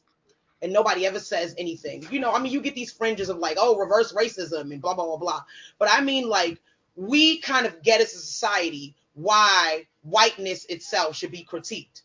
But if I started to talk to you about who runs the predatory housing market in New York City, what those folks look like, what their ethnic and religious affiliations were, and why that might, and the way that they have treated the people who are the recipients of those vouchers that they use to make themselves very, very rich, and what those people look like. I don't know if y'all still following me here. Then I am. then we would be like, oh, I get why some of these folks who also don't have access to like formal education and Mhm. maybe don't have varied networks of people who come from all walks of life, why these folks might then be engaging in anti-Semitism. I'm actually just saying plainly, fuck it. Here in New York City, Hasidic Jews we get it. We run do. run a market around Section 8, city FEPS, all of these housing vouchers. They then become some of the worst landlords in the city. On top of that, many of them, because I believe of the way that their sect of Judaism is set up, come into these neighborhoods to take advantage of younger Black women who might be looking for some additional financial support. When you exist in this way, in a world that also is very anti-Black and has made, because of its need to reckon with the Holocaust, right?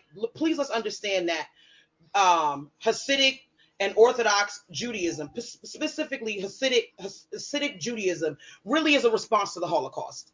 Just write it down and Google it. We ain't got the time for me to explain it all to you, but it is, right? There are other Jews who be looking at Hasidic Jews and be like, y'all are y'all okay? Is everything all right over there?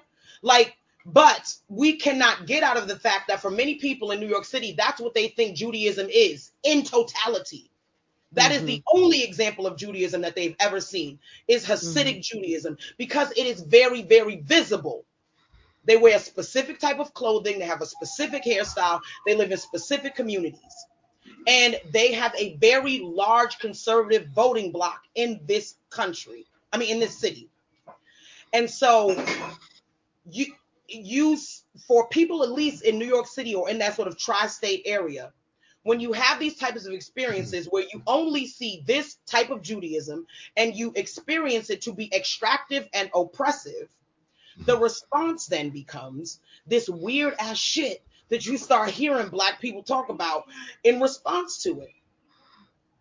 When you intersect that with actual, factual, widespread anti-Semitism, it just gets folded into that.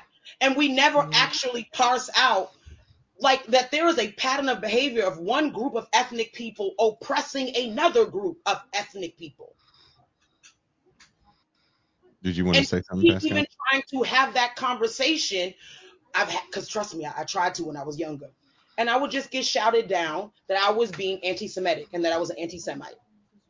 So now I'm gonna be honest with you. It's made it so I don't even broach the topic anymore. Did you want That's to expand understandable. on that, No, I Pascal? mean, listen, there's a historical way in which, in ethnic pluralistic societies, ethnic groups disadvantage other ethnic groups. In the music industry in the early 20th century, if Black people wanted to get involved in music, you had to deal with organized crime. Organized crime was disproportionately controlled by Italian Americans. In New York City, certain businesses and business districts are controlled by large numbers of Jewish people. But for me, the way I look at these things is that capitalism does not stop oppression, regardless of the color of the person who was engaging in the oppression.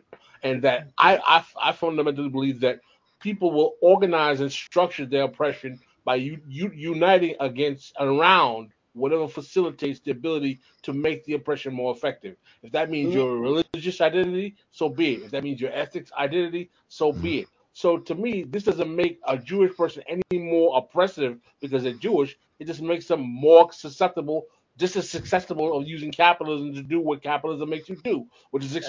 exploit. Yeah, because it looks very different in California. Mhm. There's actually there was a great expose written that nobody wanted to cover about the Latin man that controls not all, but the majority of the low income housing, Section 8 housing in Southern California. Um, and we have to be honest, there is a lot of washing of bad deeds when quote unquote minorities are doing the damage, right? No doubt. The narrative becomes difficult with XYZ person. No one talks about Barry Gordy being an exploiter. Barry Gordy was a massive exploiter, but no one's ever going to say that out Uplift loud. the race narrative. Yeah, right. Mm-hmm. That's what I'm saying. And I was gonna, it popped into my head as y'all were kind of discussing this. The reality, though, is that through all of this, when you talk about these plural ethnic, is that the word you use? Because you just taught me Ethnic something. pluralism. Yes, Ethnic ethnic pluralism. pluralism. I love language. That was sexy. I'm about to use that now. Don't get him gas now.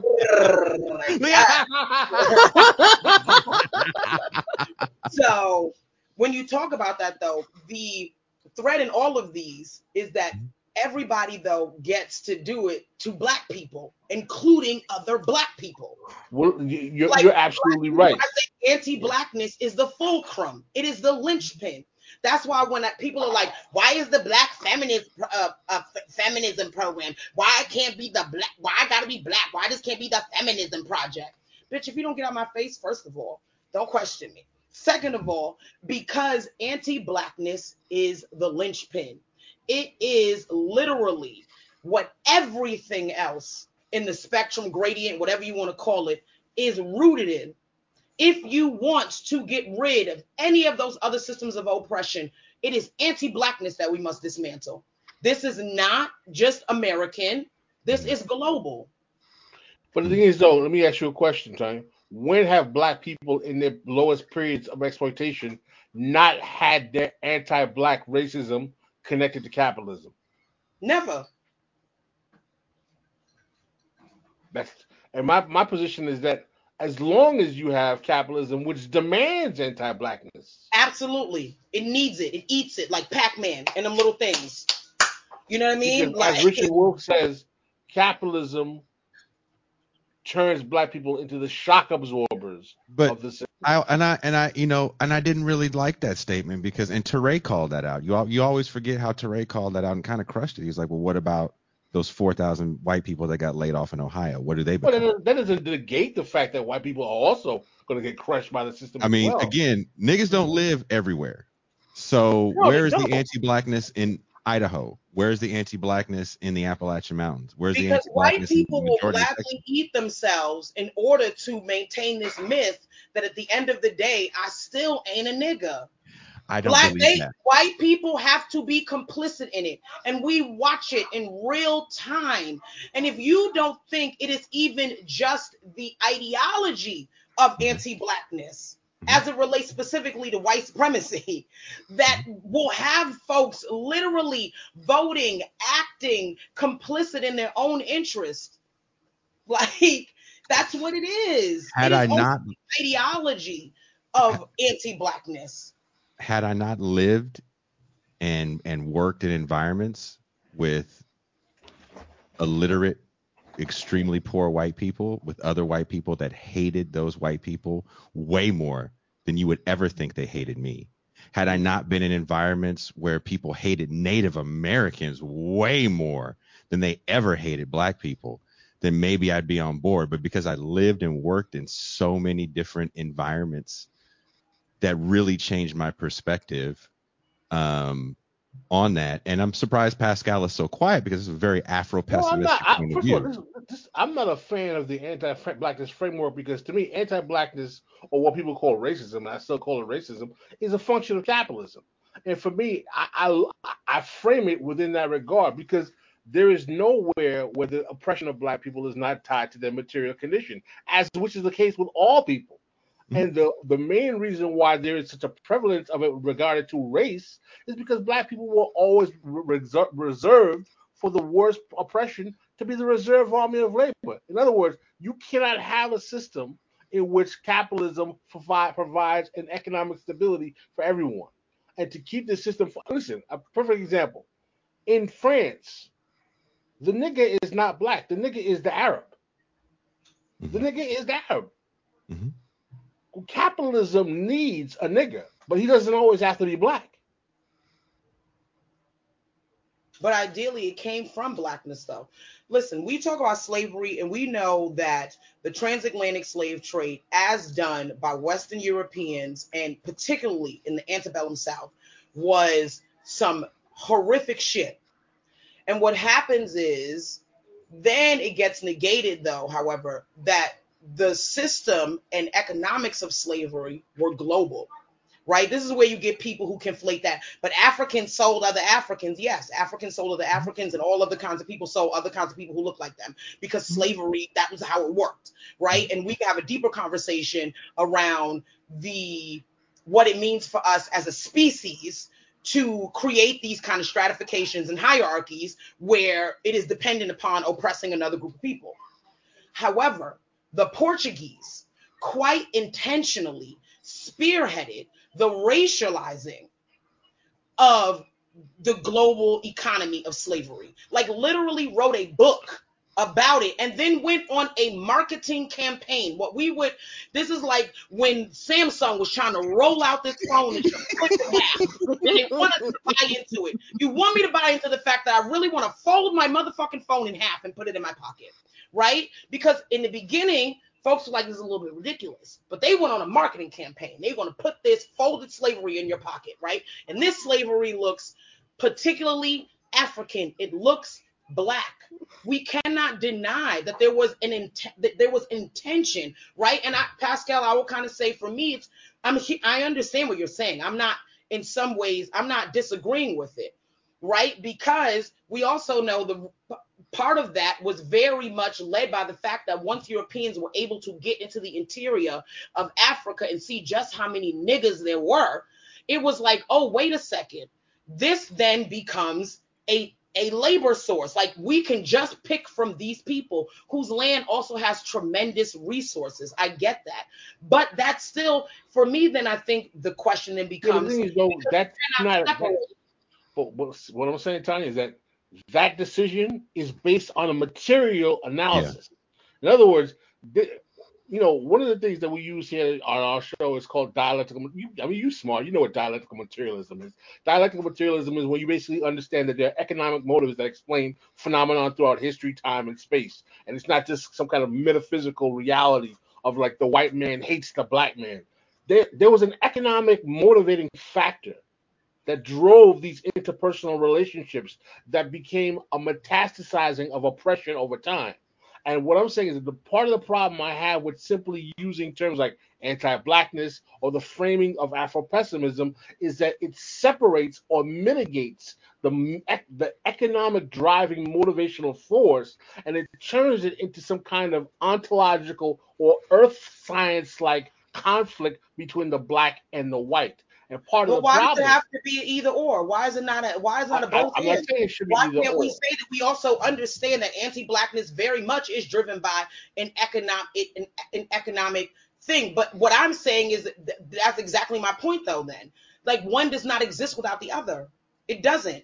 They doing what they do. I don't think the world is anti-black because we don't have special black prisons. But you know what we have in this country that no one talks about? We have special prisons for brown people. They're all over the place and they're private and no one talks about them. Their numbers, we don't even know the full numbers because they don't have their civil detention. But the framework of anti-blackness doesn't say that it's only ever black people that get targeted. Why do we call it anti-blackness? What I'm saying is that it is It is the impact, the depth, the actual formalizing of anti-blackness that facilitates those brown prisons. Absolutely it does. They're thinking about Absolutely it niggas when they does. locking them Very people up. much grounded in that. Even the settling of this land, raising Native Americans, right? Is it about black people?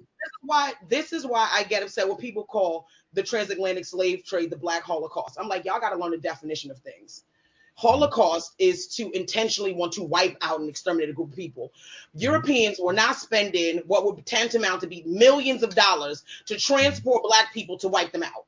That is not what they were doing. It's not a Black Holocaust. Oh, but they absolutely engage in the intentional genocide of Native people so that they could bring back black people in there to work that. Let me ask you a question. At a certain point, there was a decision that was made that native people were not profitable to be used as slave labor because basically they were dying. They would die. If And they black would escape, you know, Oh, so They were and getting they- killed. they would They were escape. getting killed because I was they were about to getting say, they were sick. just dying. That's like, Yeah. nigga, you gave me They were think it getting was killed. smallpox with the actual intention of fucking killing me. Like, Let me ask you a question. If black people were not profitable, or in other words, did not have the life expectancy to generate profit, would the European continue to bring them over as slaves? yes, it also was a very expensive Wow. business. Why? My thing is, there were. I think one of the things that we don't think about when we think about transatlantic slave trade, you think a bunch of niggas got on a boat and all the motherfuckers that got on that boat came over here and were here. That is not true. It was a very risky and expensive business, slavery. Because it was And it profitable. was one that people didn't want to get into. I think sometimes we think Natural gas extraction is equally as expensive and it's extremely dangerous. So the profit always outweighs the danger motive. I have worked in that industry of natural gas extraction. People have died where I have been. It's a common occurrence. No one cares because you are disposable, right? So if there isn't a profit to be made, if you are dying off and escaping like the natives were, because native enslavement didn't last 5 minutes, it lasted hundreds of years. We don't really talk about it that much in this country because there's not too many people that want to talk about it, right?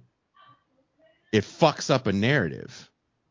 So there is profit to be made in these black bodies that can survive. First of all, you're getting them in mass. They don't know the terrain. There's roads that we still take today that were, these natives gave us. So the idea that taking these strangers and bringing them to a country where they can't navigate their way out of it, it makes sense profitability wise. Had I not seen, look, I worked in the Gulf of Mexico and I saw real deal slavery, Tanya. I'm not trying to be I'm just trying to figure out y'all trying to convince me. I'm not denying any of the things that you are saying. I'm in agreement with you. But what I'm also saying is that black people are literally the largest group of people on the earth. And so if you are going to extract labor from somewhere, like you said, that can just keep going. Okay. Well, it would make sense from an economic perspective to mine from this group of people. Yeah. But listen, here, 2022, we don't mine from that group of people like we did hundreds of years ago. Sure we do. There's a whole carceral system that does. Sure we do. We have a whole birth to prison pipeline that exists. My thing is, it doesn't have to be one modality. We can use one system of oppression or one modality of oppression for brown people. We can use another system or modality of oppression for black people. All of these things that are set up in some sort of historical framework. It's like when my mother would say, when she would do one thing for one sibling and not do it for the other, and she would say, everybody ain't got to get the same thing, but you're all going to get treated pretty equally. Like, you all going to be treated well. That well may not look good. If you inverse that to what I'm talking about, I am not saying that we are not literally engaging in slavery with brown immigrants in this country. I know that. What I'm also saying is that if you don't see a prison to pipeline in a country that does not account for most of the world's population, but has most of the world's prisoners. Mhm. And the overwhelming amount of those prisoners are Black, and they are engaging in documented slavery that benefits these large ass corporations. It doesn't have to be the same modality, but it's getting to the same thing. And what I'm saying is that thing sprang out of the need to make anti-Blackness a thing for the continued economic benefit of a certain group of people. I'm not disagreeing with you at all. But the whole framework of anti-Blackness, again, when these people are getting workers from the Philippines, and I believe the Philippines GDP is literally based on their export of labor. So that's what that country does. They send labor throughout the Western world. When we think about all the cheap stuff we get made that we have in our homes, as I'm talking to you on this camera that probably was made by Chinese little fingers, we were joking about it. That's China. That's not Africa. We don't talk about our stuff that's made in Africa. We don't even joke about it. And I guess my point is, when we have this framework, That is Asia. But some of those materials that they needed to get to use the little Asian fingers to put it together, where it came from? well, I'm sure some Where of it it came came from from? Africa. And what little fingers picked that cobalt out for you? What them little fingers look like? What I color mean, were they? chocolate, right? We can talk about chocolate Yeah, all day long, right? they would be Yeah. Black. So that's what I'm saying. It goes right back to my point that the modalities might be different, but it still comes back to this thing of anti-Blackness being the fulcrum from which we export resources. We see Black people and Black land, it's specifically African land, as one of the biggest export. And when we talk about China, let's also talk about the fact that China is now going into African land to exploit African people and take over African land. Going back to that ethno-pluralism and all of that, you was talking about how one group of ethnic people will then engage in group, like, again, Meek Mills levels to the shit. You understand what I'm saying? Like, again, I'm not, to me, I feel like what we having is sort of a semantical argument, because I'm not disagreeing with y'all. I'm not by any means. Did you want to say something, Pascal? No, not at all. I mean, I'm enjoying the conversation. It's really interesting. I mean, this is the most civilized conversation I've had about anti-blackness in a while. Usually, That because ass? Really? no, because usually That ass. I'm not a fan of Afro pessimism. Usually, people tie that terminology to Afro pessimism, and Mm-hmm. it's usually a point of contention. But I think that the only problem, the only difference that we have is that I think in your analysis, and correct me if I'm wrong, you see that anti-blackness is the fulcrum of the modalities that bring forth exploitation. I see anti-blackness as a large part of the multiple fulcrums that are used to exploit resources. And my focus is on the system that demands that exploitation. Since I know it's an economic system, for me, my position is to challenge the economic system and all of the tentacles around it and how they create harm. So I challenge capitalism and all the tentacles around it. I also realize that because, and part of the reason why I do this show, I realize that there's a specific way in which race is used in capitalism to undermine the capacity of Black people to maintain economic material security, and that you would call that I'm not laughing at anti-Blackness. you. Somebody in the comments says she's a New Yorker. She's not even yelling. I'm just so glad you see me. I really am. Oh no, I'm no, no, having no! fun. I I'm never having fun with the conversation, and I would have you back on the show whenever you are free to come back on the show. I think that this is similar to the conversation we had with Joy James that she actually put in her book.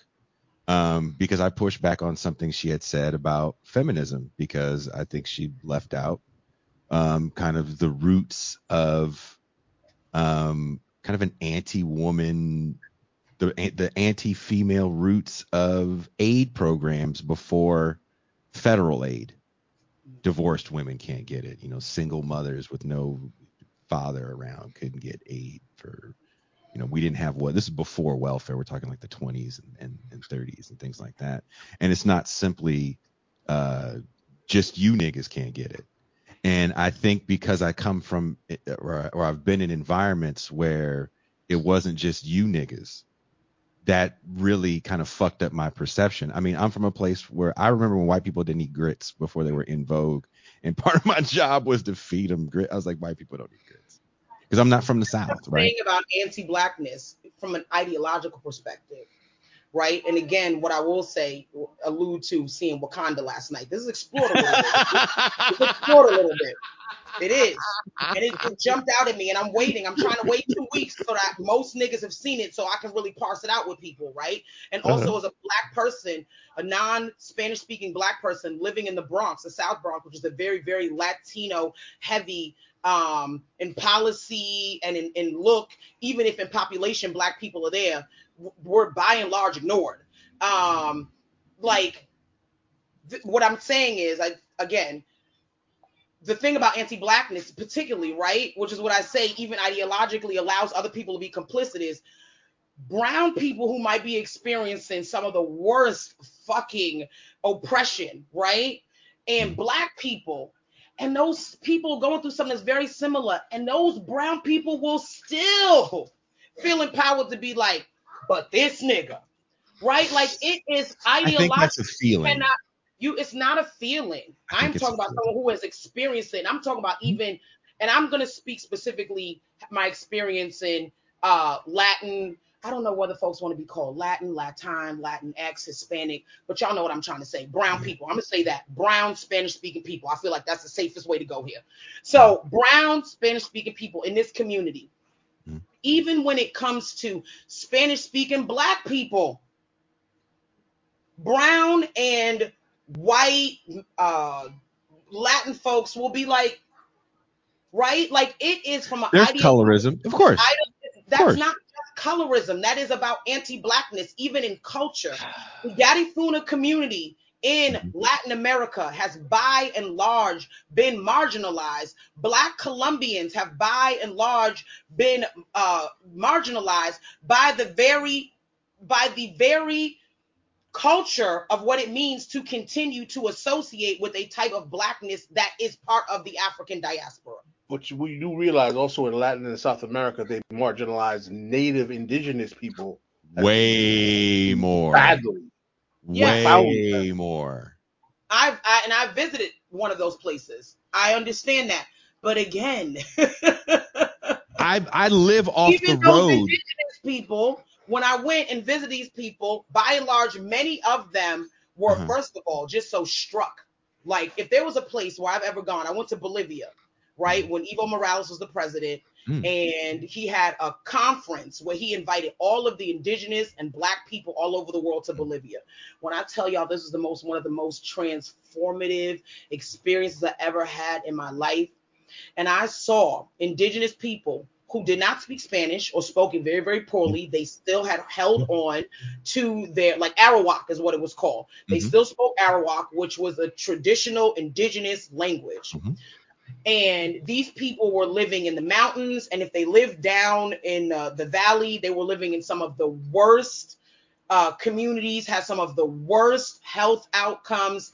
And when I tell you that these people thought I was a literal queen of Africa, that they would come, I would ask the ladies to please get up because they would drop to their feet. No, I'm serious. And I went with my 6-month-old daughter, this little big-headed, big duck-lipped, beautiful black child. And and the indigenous women taught me how to tie her around my back because I came with a stroller. And they were looking at me like, you dumb American, that is not going to work here. And so they took me into the market and gave me the thick fabric and helped me tie her like a book bag around my back.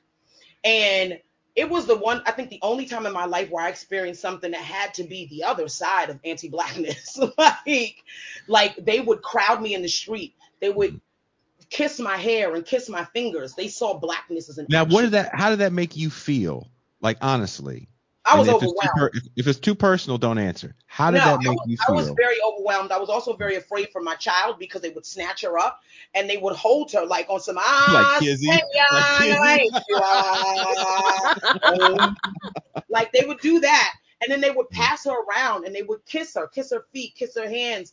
I'm imagining they was, because some of them kept saying the same thing over and over again. And I felt like it had to be like the Arawak version of like, God bless you or God bless her. And they would say it and kiss her feet. And then I had a translator with me because I would go to places and they would literally crowd me. Like it would get scary. Like it would be like 50 of them around me wanting to touch me. Like I was, I don't know, like the ratchet Mary Magdalene or some shit. And so this translator said they want to know, they said, you're a queen. They want to know what village in Africa you're a queen from. I said, tell them Del Bronx. Around the university, they started calling me Reina del Bronx, right? The queen of the Bronx. I have to tell you, that has stuck with me. It is that my daughter now she's 6 months in, she's 13 now, 13 years ago. And I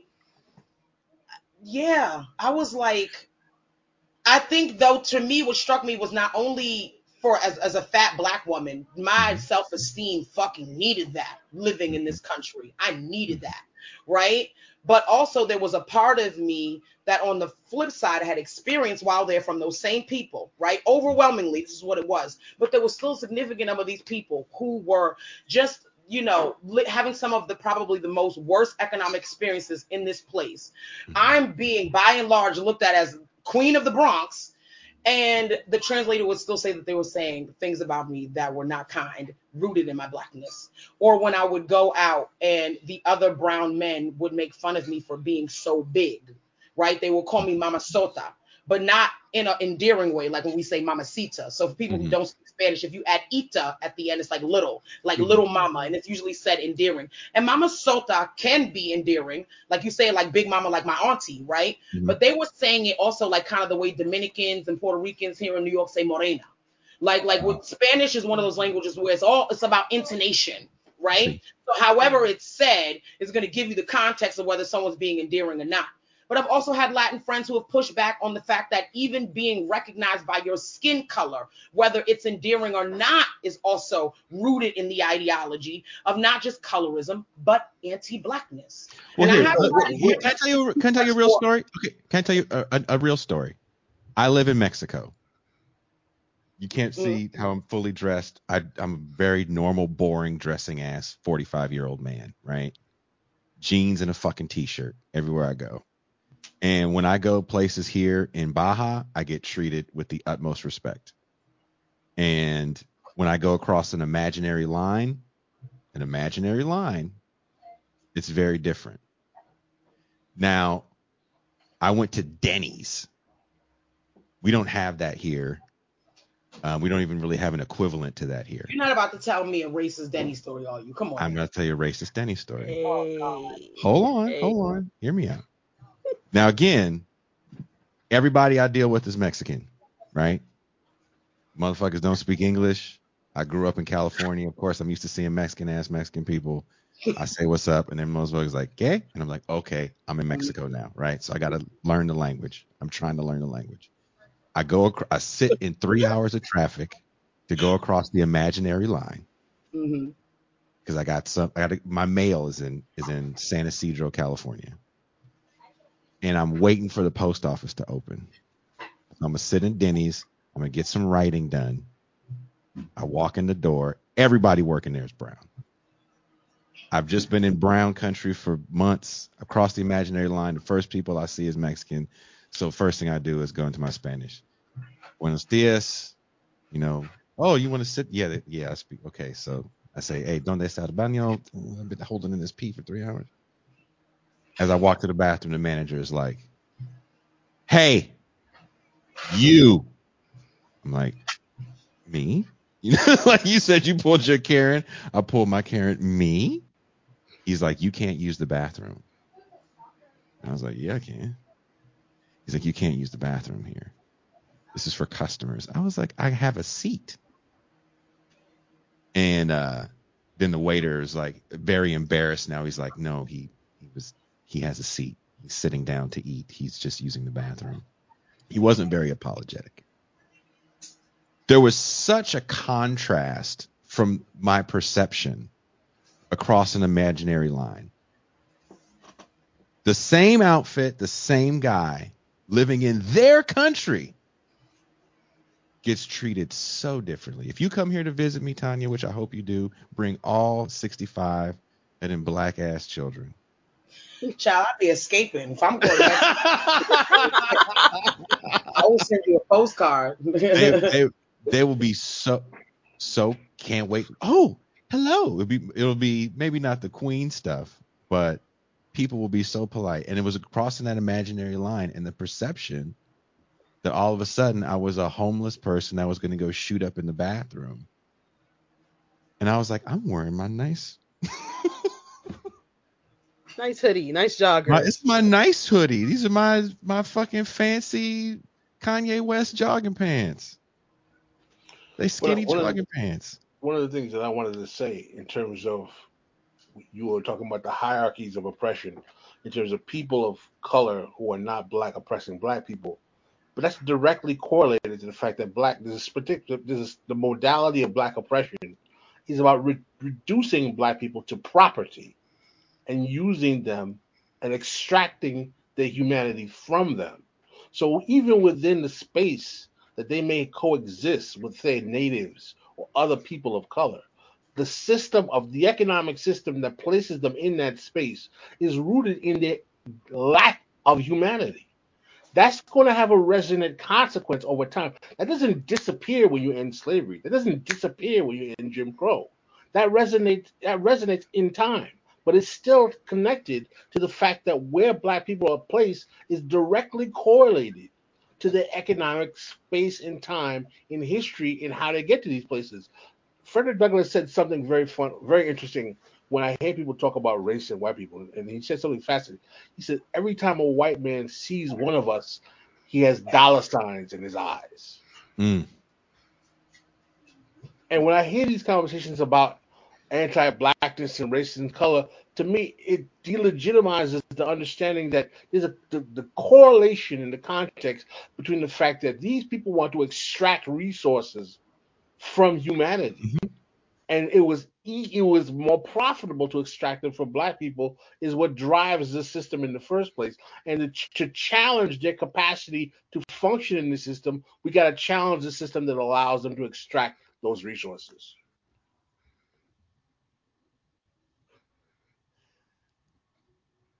That was a very serious statement, and yes, that was what I laughed at. John, you follow what I'm saying? I mean, you may just, I mean, You know what? I'm not even gonna lie to you. I didn't, because one of my little raggedy ass kids opened up the AirPod and it connected to this desktop. And as you were really getting into it, I'm like, oh my God, like this is. I'm sorry, Pascal. Please say it again. I'm not. This is what it's like. Like, I need a reality TV show for people to really understand what it's like to try to be this type of person, this type of woman, and have this many children. That's too funny. I'm so saw the sorry. little. Was it the little boy? I heard you say it delegitimizes, and then a little thing across my thing said AirPods connected, and I was like, AirPods connected. These kids are anti-black. That's what that is right there. Whole gang. You should ground him for being part of the patriarchy. I'm telling you. That's your patriarchal grounding. Tanya, we're gonna have you back on the show because you the livest wire we probably had on the show all year. Finkelstein. I told You should you. have Tanya and Finkelstein on the same show. And now I'm gonna have to take like 5 hours to like reboot. I'm like an extroverted introvert, right? Like I do all of this is great, and then what happens? People meet me in person and they think this is what they're gonna get, and usually I'm mostly dissociative. So I think they be feeling like they got personality catfished. Well, are you gonna come out when we go to New York? I will, absolutely. I'm usually trapped in here, so I'm always looking for reasons and excuses, legitimate things to tell these kids I have to leave. Like, no, take a call, have a meeting. The meeting be like me meeting a friend to go to the movies. Technically, it is a meeting. We met. My daughter be on my Instagram stories like, I thought you said you had a meeting. you're watching The Woman King. And I'll be like, I'm so mad at you. no, like literally my kids will send me text messages. When are you coming home? I'm like, I'll be like, y'all, my warden is tapped in. I gotta go. I have to leave, y'all.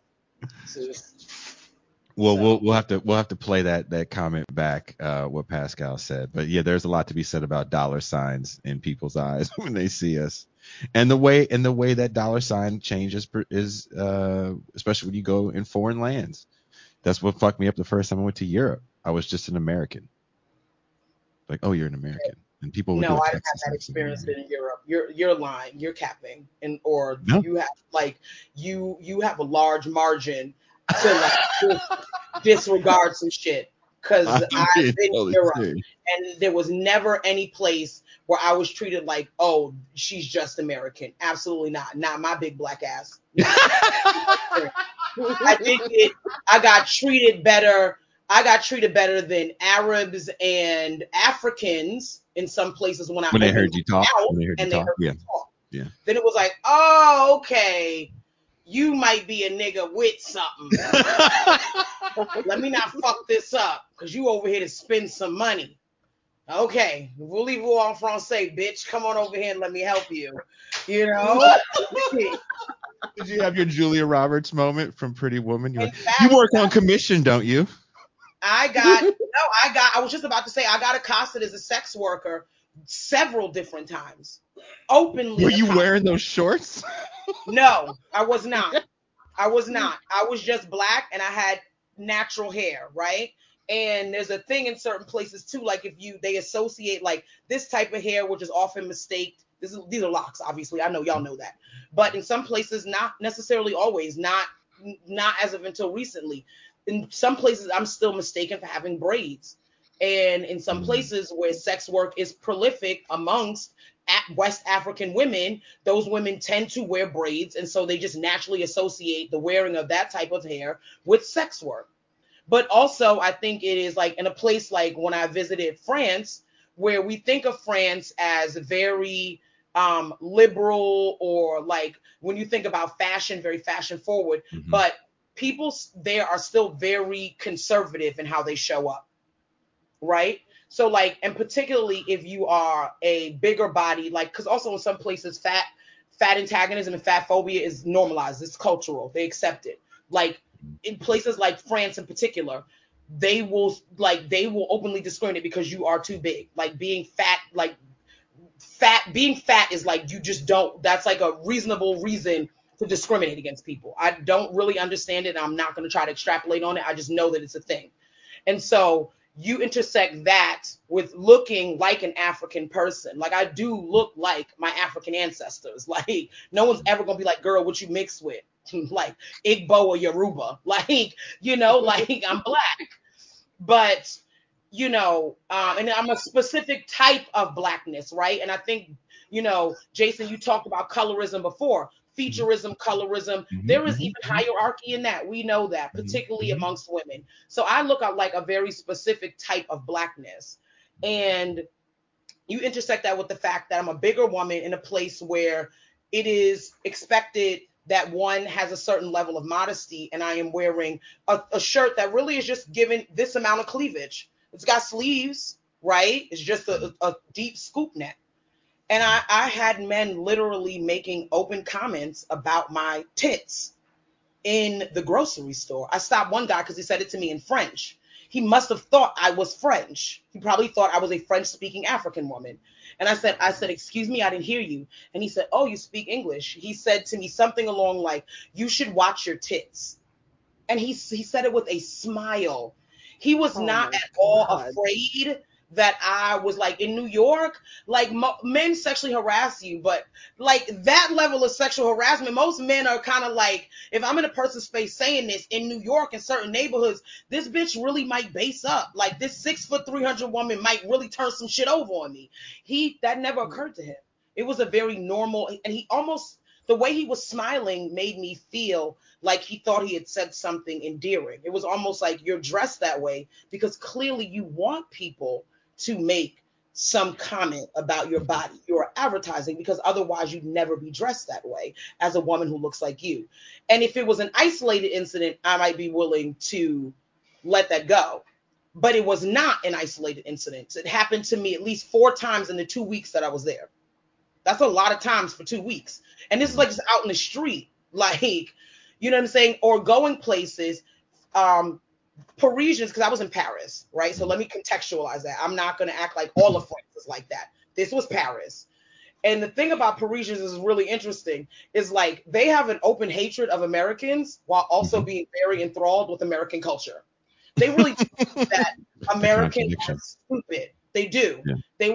They will basically tell you as much. I was Uber pooling all around France. I know for some people remember pre-COVID when we could Uber pool, and I was Uber pooling all around France, and so I would be in cabs with French people, right? Many of them French white people, and the things that they would ask me when they realized that I was American.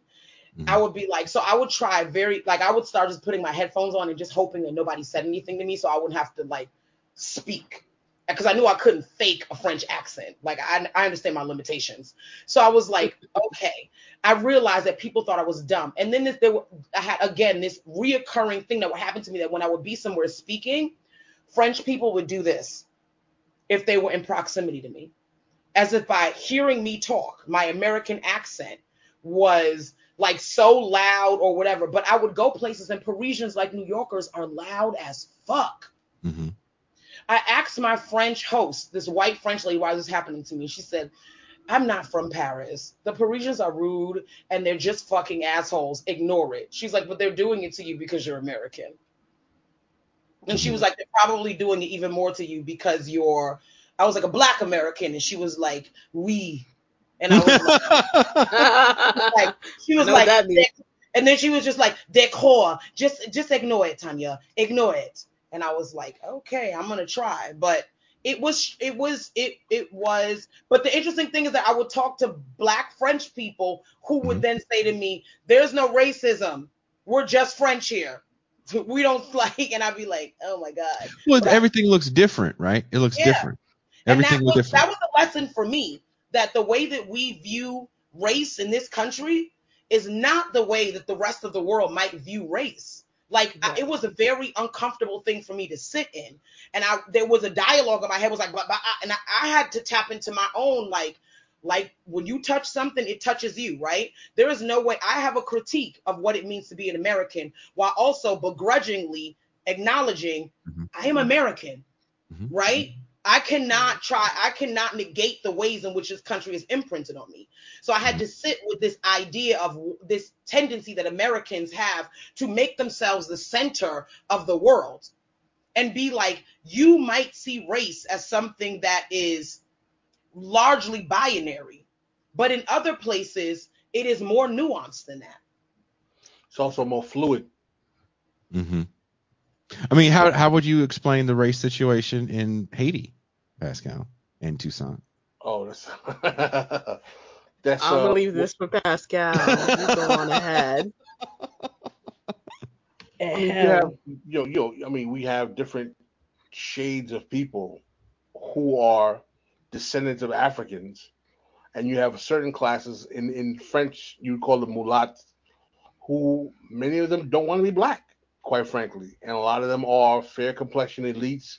It's very similar to the dynamic you have in Louisiana with Creole culture, but I don't think that they allow. I think the Creoles would not deny their blackness. Some of them might, but you have a class of mixed race blacks who want to distance themselves from blackness as much as possible.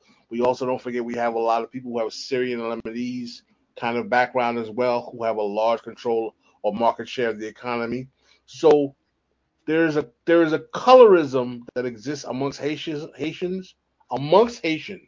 who are African descended, that is almost as bad as apartheid like colorism, where they have different social standing based on the color of their skin. I was told it was getting better.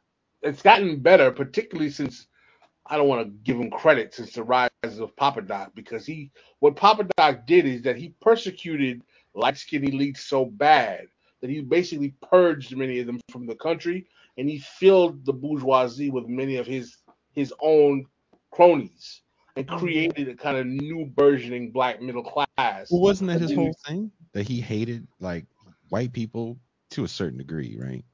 well, you basically mulattoes. He Okay. had a very kind of perverted form of racial nationalism that was rooted in, you know, blaming the fault of the country on the mulatto elite and basically physically extracting reprisal from them. Mhm. Was it the mulatto elite that also had slaves after the revolution? Some of them still tried to maintain slaves after the revolution. That's correct. But there were also blacks who had, wrestled out. Let's Those not talk people about are. that. Let's just shit on light skinned people for a minute. You always Okay. want Let me turn my mic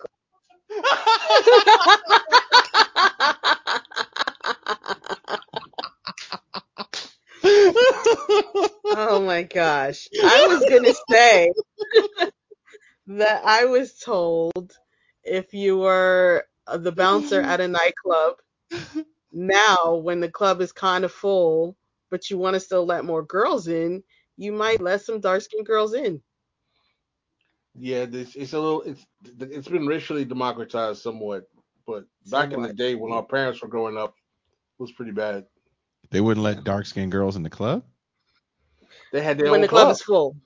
Oh, in the club. So Yeah, the that's club true. is full and two really hot dark skinned girls pull up and they're like, paper bag. No, now they'll be like, okay, you can come in Now, now. Now they're like, you host drink too? So they don't care. Mhm. dark skinned girls are strategic around this type of thing too. Listen, Mhm. we dark skinned girls, we talk. Listen, we talk about anti-blackness and we talk about that, right? And then, like you said, there are all these like factions and cliques and whatever else, right? So dark skinned girls, when we go to congregate, where we go to congregate, or online, where we know that we're in groups that are very specifically about certain types of black women, we do talk about what it means to be in community with light skinned women, right? Like, and Mhm. we definitely make fun of light skinned women, right? Particularly the interracial light skinned women's, right? Particularly the interracial light Mhm. skinned women with white mothers, right? Like there are Mhm. levels to this shit. And so Mhm. we talk about like what it means to like have to navigate when we're talking about colorism, and inevitably one white girl will be like, I mean, one light skinned girl will be like, oh, well, I was teased growing up by light skinned people, and I have family members who didn't like me when I was light skinned, and I'd be like, and I am sure that that hurt. I am sure that that is deeply painful. I will never take that from you. But there's two things happening here.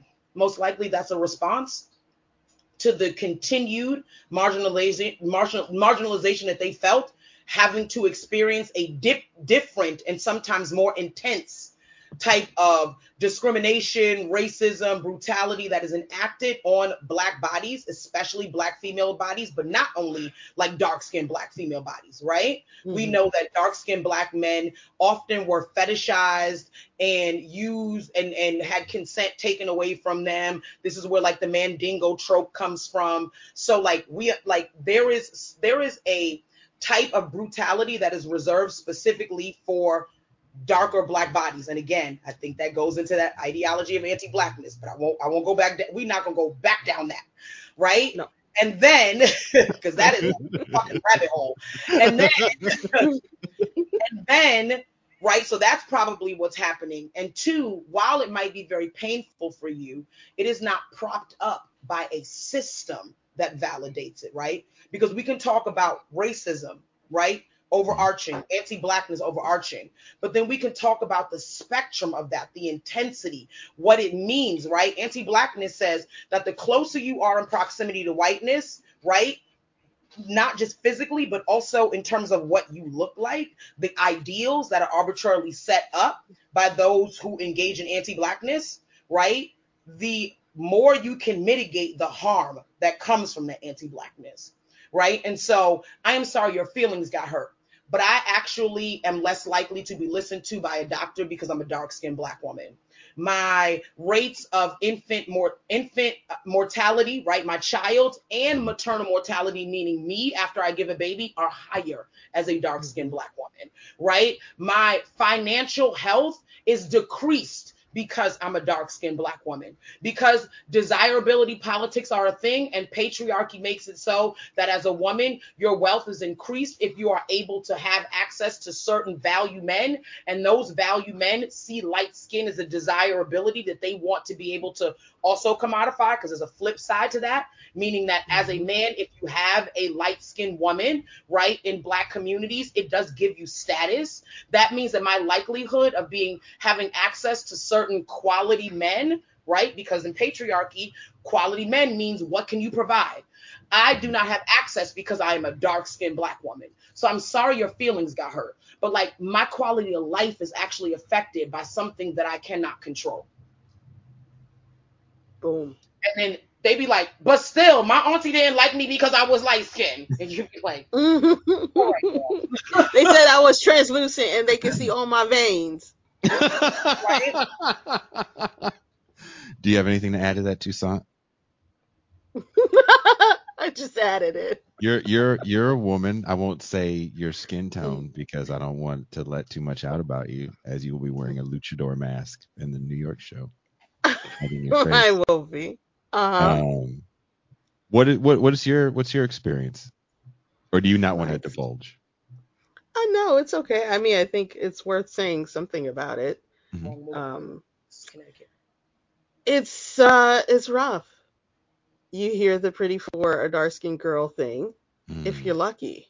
If you're lucky. Yeah. And you deal with people who are of lighter complexion who will basically do a deflection bingo whenever you mention that there is colorism and light skin privilege. There are still people denying that. My daughter actually called out her light skin privilege. She called out her own? Her own light skin privilege, yes.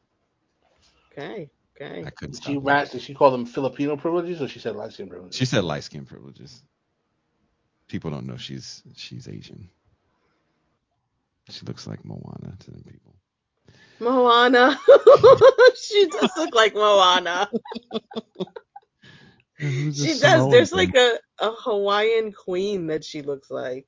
Yeah, don't tell that chick that. That's all I need. Don't tell her that. Don't tell. That's all I need to deal with. Is she one of those lighter women who wants to be darker? No, I don't think so. Okay. Is that a trend? It's a thing that happens. I have a friend who's a makeup artist. She's light skinned, and she continually buys the wrong makeup colors because she wants to be darker. And I'm like, none of this makes any sense. Like, why are you?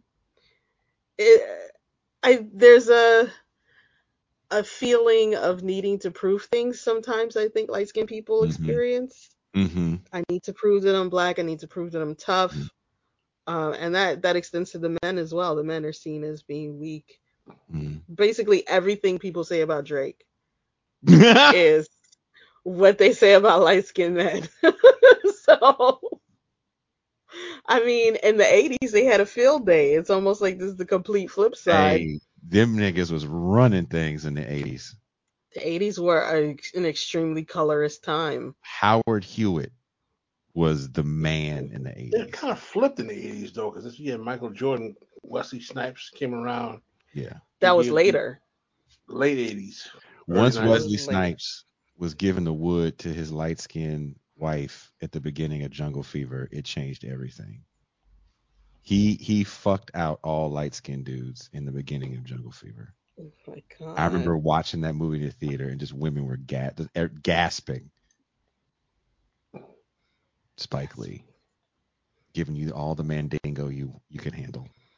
Oh my God. No, my brother. Well, that's what Rick James said when Charlie Murphy was telling the story. Wesley Snipes and Eddie Murphy were the darkest Black people he had ever seen, apparently. And that's why he made all those Brother Darkness jokes. Darkness. Brother Darkness. Oh God. Was she, did I take her off? Accident. Yeah. There you go. Sorry. Well, we've gone on for almost 3 hours. I think originally we Yeah. all thought this was going to be a nice, tight 90 minutes. M. Toussaint Mm. wrote out 15 questions, and we asked none of them. None of them. Not one. Not one. Not I'm one. sorry, y'all. I'm a distraction. Tanya started yelling at me and Pascal. You don't have a bunch of That's comments the calling inside us all voice for kind of New Yorkers. names. If I'd listen, we just loud. I wasn't yelling because I didn't say like fuck you I know. mean. I You know. good? You good? Like New Yorkers are the Right. only people that ask you if you good and you actually don't know if you should answer it. It sounds like a threat.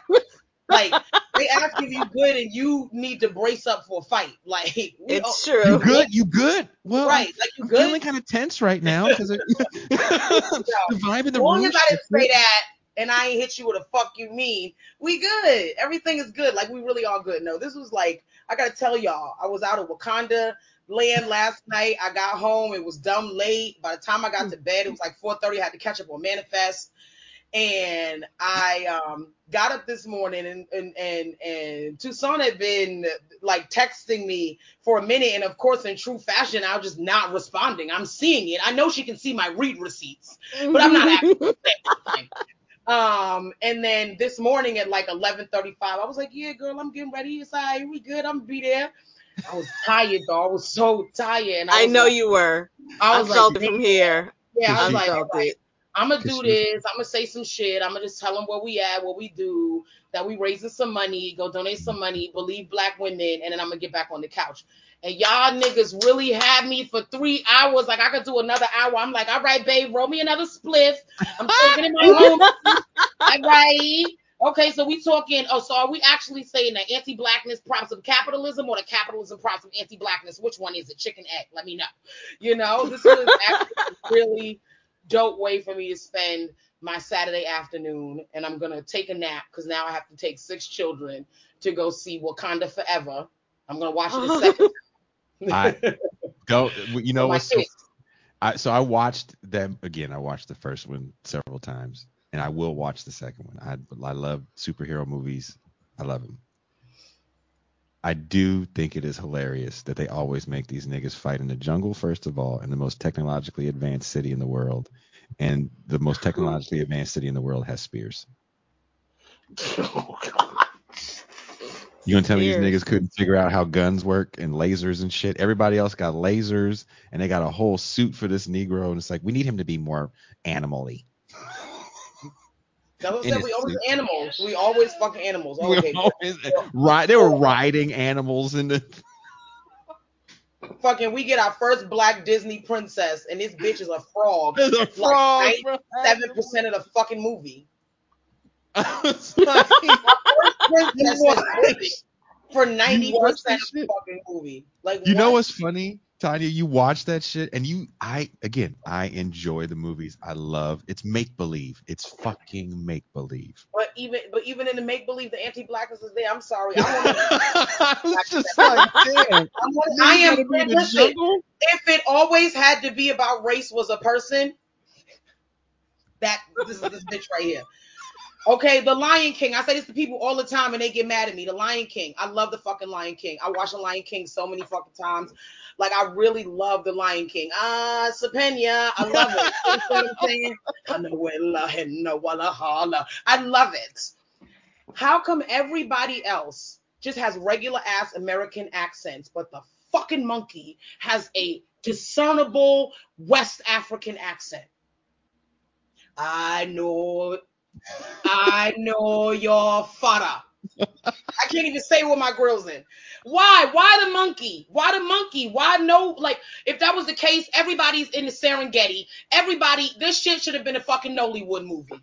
Everybody was fucking at that point. Fucking when Mufasa died, she'd be like, oh no, mommy, and she'd have laid down on the floor like they do in the West African movies, and they beat their chest and be crying and tearing at the hair. Why we couldn't just go full-fledged African? Just the monkey, y'all? Just the monkey. That's all you get. Stay woke. This is why you got white pages with the black letters. Stay woke.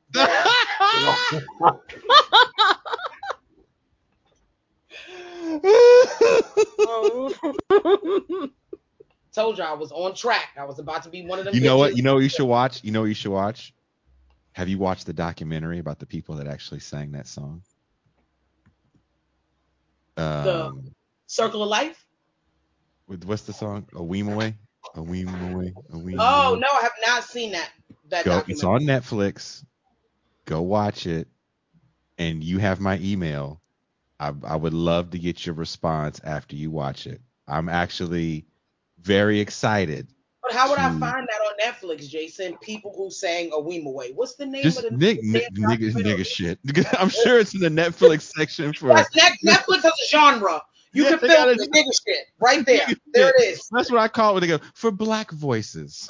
Oh, okay. Yeah, Nigga basically, shit. right. That is nigga shit. That's it. The Lion Sleeps Tonight. Thank you, Jeremy. Thank you, Yes. Jeremy Salmon. It's called The Lion Sleeps Tonight. It's named after the song, and it's I about the was in choir and we sang that song way before Circle of Life. dig. I'll tell you this to get you intrigued. The dude that finds the family is a descendant of the first colonizing people of South Africa. And he grew up in apartheid South Africa. And his whole thing is, I want to find the original people that sang the song because Pete Seeger, who covered it, told his label, hey, make sure you give the royalties to these African dudes where I heard this. And the label was like, sure, no problem. And they just threw out money somewhere. They didn't know where. Licensing is a mess. Even to this day, licensing is a weird business. So the whole documentary is this guy tracking down where the money went and trying to give whoever's left their royalties from this massively successful song. Yeah. So it's an interesting story. I think you dig it. I really want to see your response after you watch it. Not the old black man laugh. You know, we got a couple laughs. That's one of them. Right along. Hey, I'm old. You should see me dance. And I the got good old. two moves. Mm-hmm. That's right. I ain't moving from a chair. God damn it. Right. I ain't moving from a chair. Y'all, I Okay. really appreciate y'all. I really do. Thank you. I got to jump up off of this thing, but I do want to Yes. tell people if they really are interested in what I was talking about and just sort of more, this is what my political education looks like. This is how I do it. I don't do a lot of the academic stuff. I probably could write certain kind of books, but I really just feel like I want to be able to stand in the gap for folks, right? Like I'm in those spaces. I know the Adrienne Marie Browns. Like I've been on panels with all of these different folks. Like I be popping out here. Like I really do this work. I know I made y'all niggas laugh, but like actually I'm really a brilliant bitch who be out here doing shit. I'm I helping don't to doubt that. expand the praxis. But this is how it looks for me because this is how I can talk to people in my community because that's where the radicalizing needs to happen. And that shit, you pay a cost for that. You do. You don't get funded the way some other folks get funded. You know, people tell you how much they love you, but they really don't prop your shit up. I opened a whole ass fucking community center that we need to have up and running by March of 2023, that we need to be paying black and brown and queer people to come in and facilitate. Somebody donated a whole fucking podcast and whisper sound booth to us. I don't know what the fuck to do with that. We trying to get some people in here to teach people how to do podcasting, all this shit that MT is doing right now and shit is moving around in lower third and graphics. All I know how to do is put my shit in the cradle of a tripod and turn it on. I got a ring light. I thought I was fancy. We need the one thing I love to bring it back to Wakanda was whatever people's criticism was of that movie. Once again, black women were reflected in a light where we were fucking dope. You had young black girls building shit on some like, you know, some Tony Stark shit, but she wasn't Tony Stark. Ironheart. Yeah, Yeah, the smartest she was girl just in like, Marvel Universe. yeah, like, you know what I'm saying? Like we saw like black women really led on in this way that was like multiplicitous, right? That means the world is actually listening to us. They are, even if they're listening just to make money off of us, but they're listening. And so we need to make sure that that is also rippling out into communities like the South Bronx. So if you want to find out more, I saw the comment. All of our shit is in the comments. Reach out if you can donate. If you want to come and when we're having a volunteer day, come and volunteer. We also run a farm called the Black Joy Farm. It's been around since 2013. It supports a food box.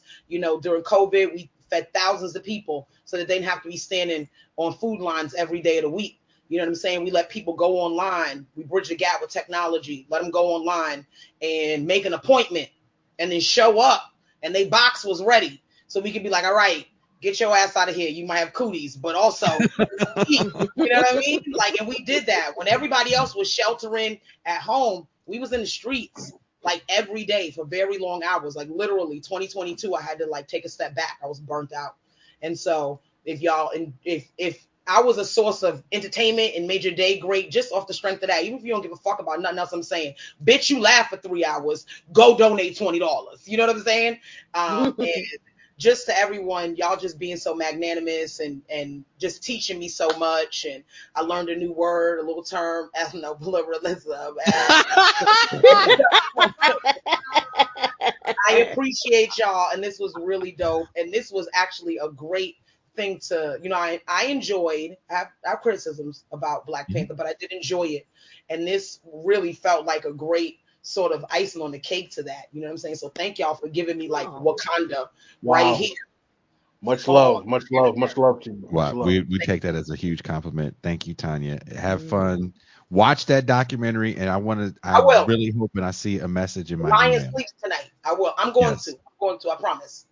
All right. Nice. Bye. So good seeing you. Bye, Tanya. Thank you. Thank you again, Tanya. Bye-bye. That was Tanya Denise Fields. Nigga. Oh, sorry. That's the wrong sound bank. I'm over here fucking up. Wrong thing on. What?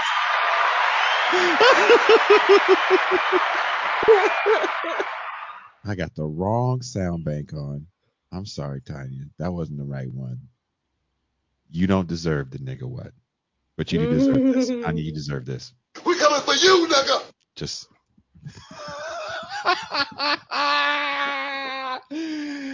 you can't see it, but Tanya is laughing. Tanya, also, if you're still listening, I hope you are the mom that gets one popcorn for all 6 children and tells them niggas to shit.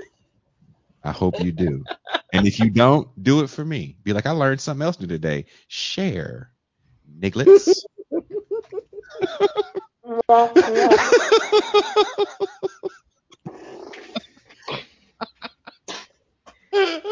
Tanya buys snacks at the bodega.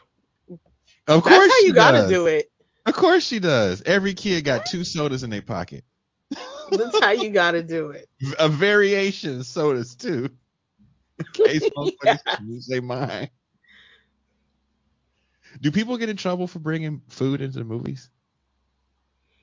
You can, but I used to roll up in with a Chipotle bowl, just sitting in the movie. Put your feet up, have dinner. Oh my God. You like granddad on the Boondocks bringing in For real. chitlins and fried chicken. For real. There's this meme about you destroying capitalism if you don't buy snacks. You're messing up the business flow if you don't buy snacks at the movie theaters. It's like, all right, bro, come on. The last movie I went to in the theater, I remember popcorn and a soda was like $40. And I was like, ooh. Charles, no, I am not farting in the theater. That's me, Charles. That's That Jason. nigga me, mama, that nigga me.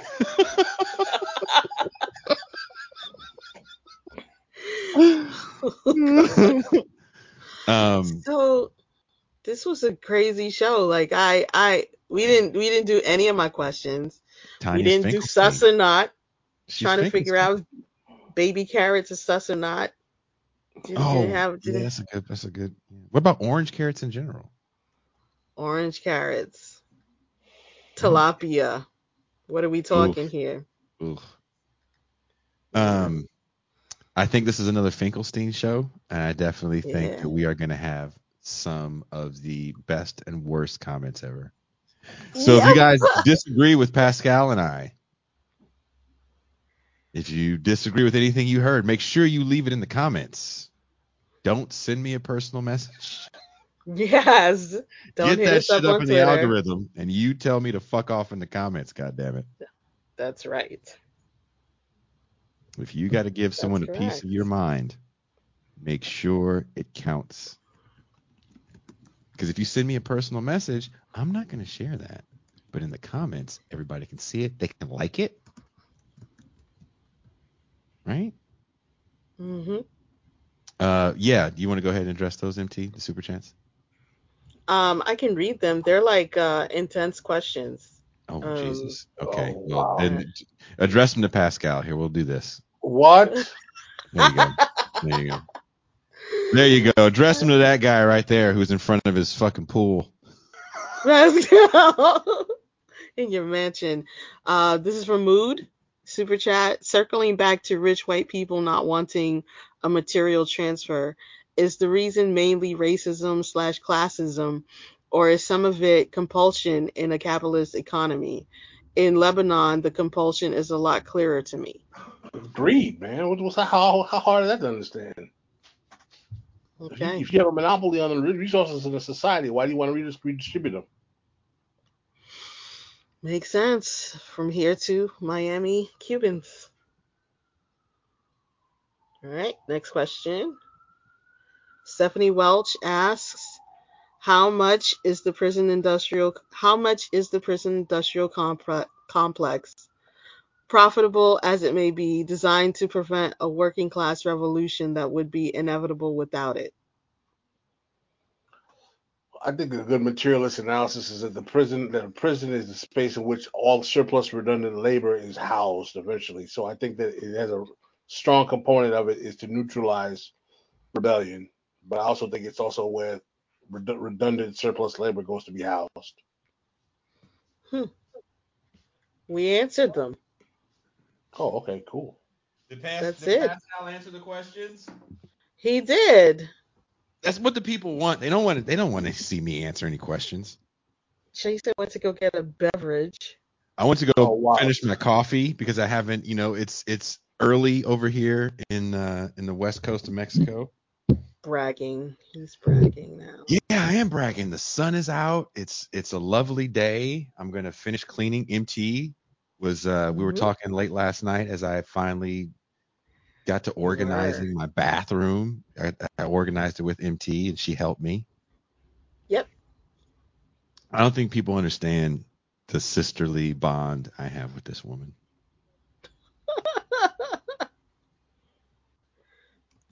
Yvonne. Sorry to tell you, Jason. I already have a brother. I'm way Joking. better than him. People, It's fucking Wow. you. Really?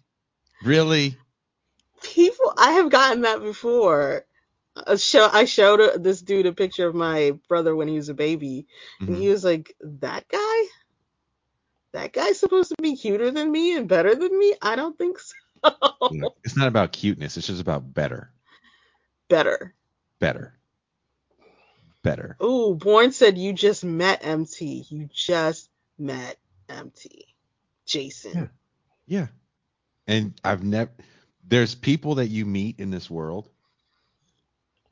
that you have an affinity for, and the moment you meet MT Toussaint, as I've met her in real life, you just want to hug her. Oh. You just want to hug her. You want to make sure she's always next to you. Ah. I'm not trying to be funny. I'm not trying to flatter you. That's why you are leaning on me. Right? You're Right? leaning on me. Am I lying? You're not lying. Thank you. Thank you. You meet her, you're like, okay, this is what I need in my life right now. I need this woman in my life. Aww. You and Pascal and Quintern stopped me from getting that puppy yesterday. Yes, Oh, we did. Yes, we did. Quintern joined the Haitian Coalition and he said, no, shut it down. Lexley says MT knows how to talk to people. MT is one of the kindest, most thoughtful people you will be around. For no reason. You're like, why are you so fucking thoughtful? Why not be thoughtful? Just and so like warm and loving and can give you that good fucking you're fucking up talk, without without shitting on you too hard. And you don't get that. That's not a dime a dozen. That is not a dime a dozen. And if you Ivan get is that in shocked your life, that I'm from New York. you do it with the New York flair. Trust. You do it with the New York flair. As you were teasing me about all them rats, you and Andy Williams black ass. Big ass New York rats. Choky. Jay said Jason has spent enough time on the nipple. Of course not, I'm black too. Mom ain't got time to breastfeed. Fuck are you from? We have a super chat from Autumn Leaves. Not a question. Please shout out the chat. Shout out chat. Also, MT, can I get an e-hug? You got it. You What's an e-hug? got it. Shout out to the chat for real. Y'all were on fire today. This was a fun show. This actually reminded me a lot of Finkelstein. I encourage people to go back and please watch. It's on the Real News. I don't think they took it down. Pascal and I had a great conversation with Joy James to the point where she took that conversation and it's part of her new book. I can't wait to get a copy of it. We signed off on it. Cedric Johnson's book is coming out where Pascal wrote a what do you call those? Blurb for his new book is going to be fire. I can't wait to bring him on.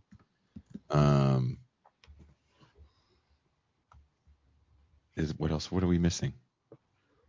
Did we cover everything? I appeared on the Gorilla History podcast talking about Haitian politics again. They released that yesterday. Right. That's right. Okay. It's getting late for Brother Robert. It's getting late for MT as well. I can't say it enough. Headphones are about to tap out. Thank you guys. Oh, when we do New York, Norm's coming. He has to. He's coming. I don't know if he's going to be on the stage with us, but he's just going to be there. I'm going to make sure Norm is. If I have to go pick him up from his house, Norm's going to be there. And I'm going to make fun of him on stage. He's the homie. He is the Fickle fucking homie. I can't wait from Finkelstein to meet Pascal in real life. That's what I'm looking for. Here is the learned one.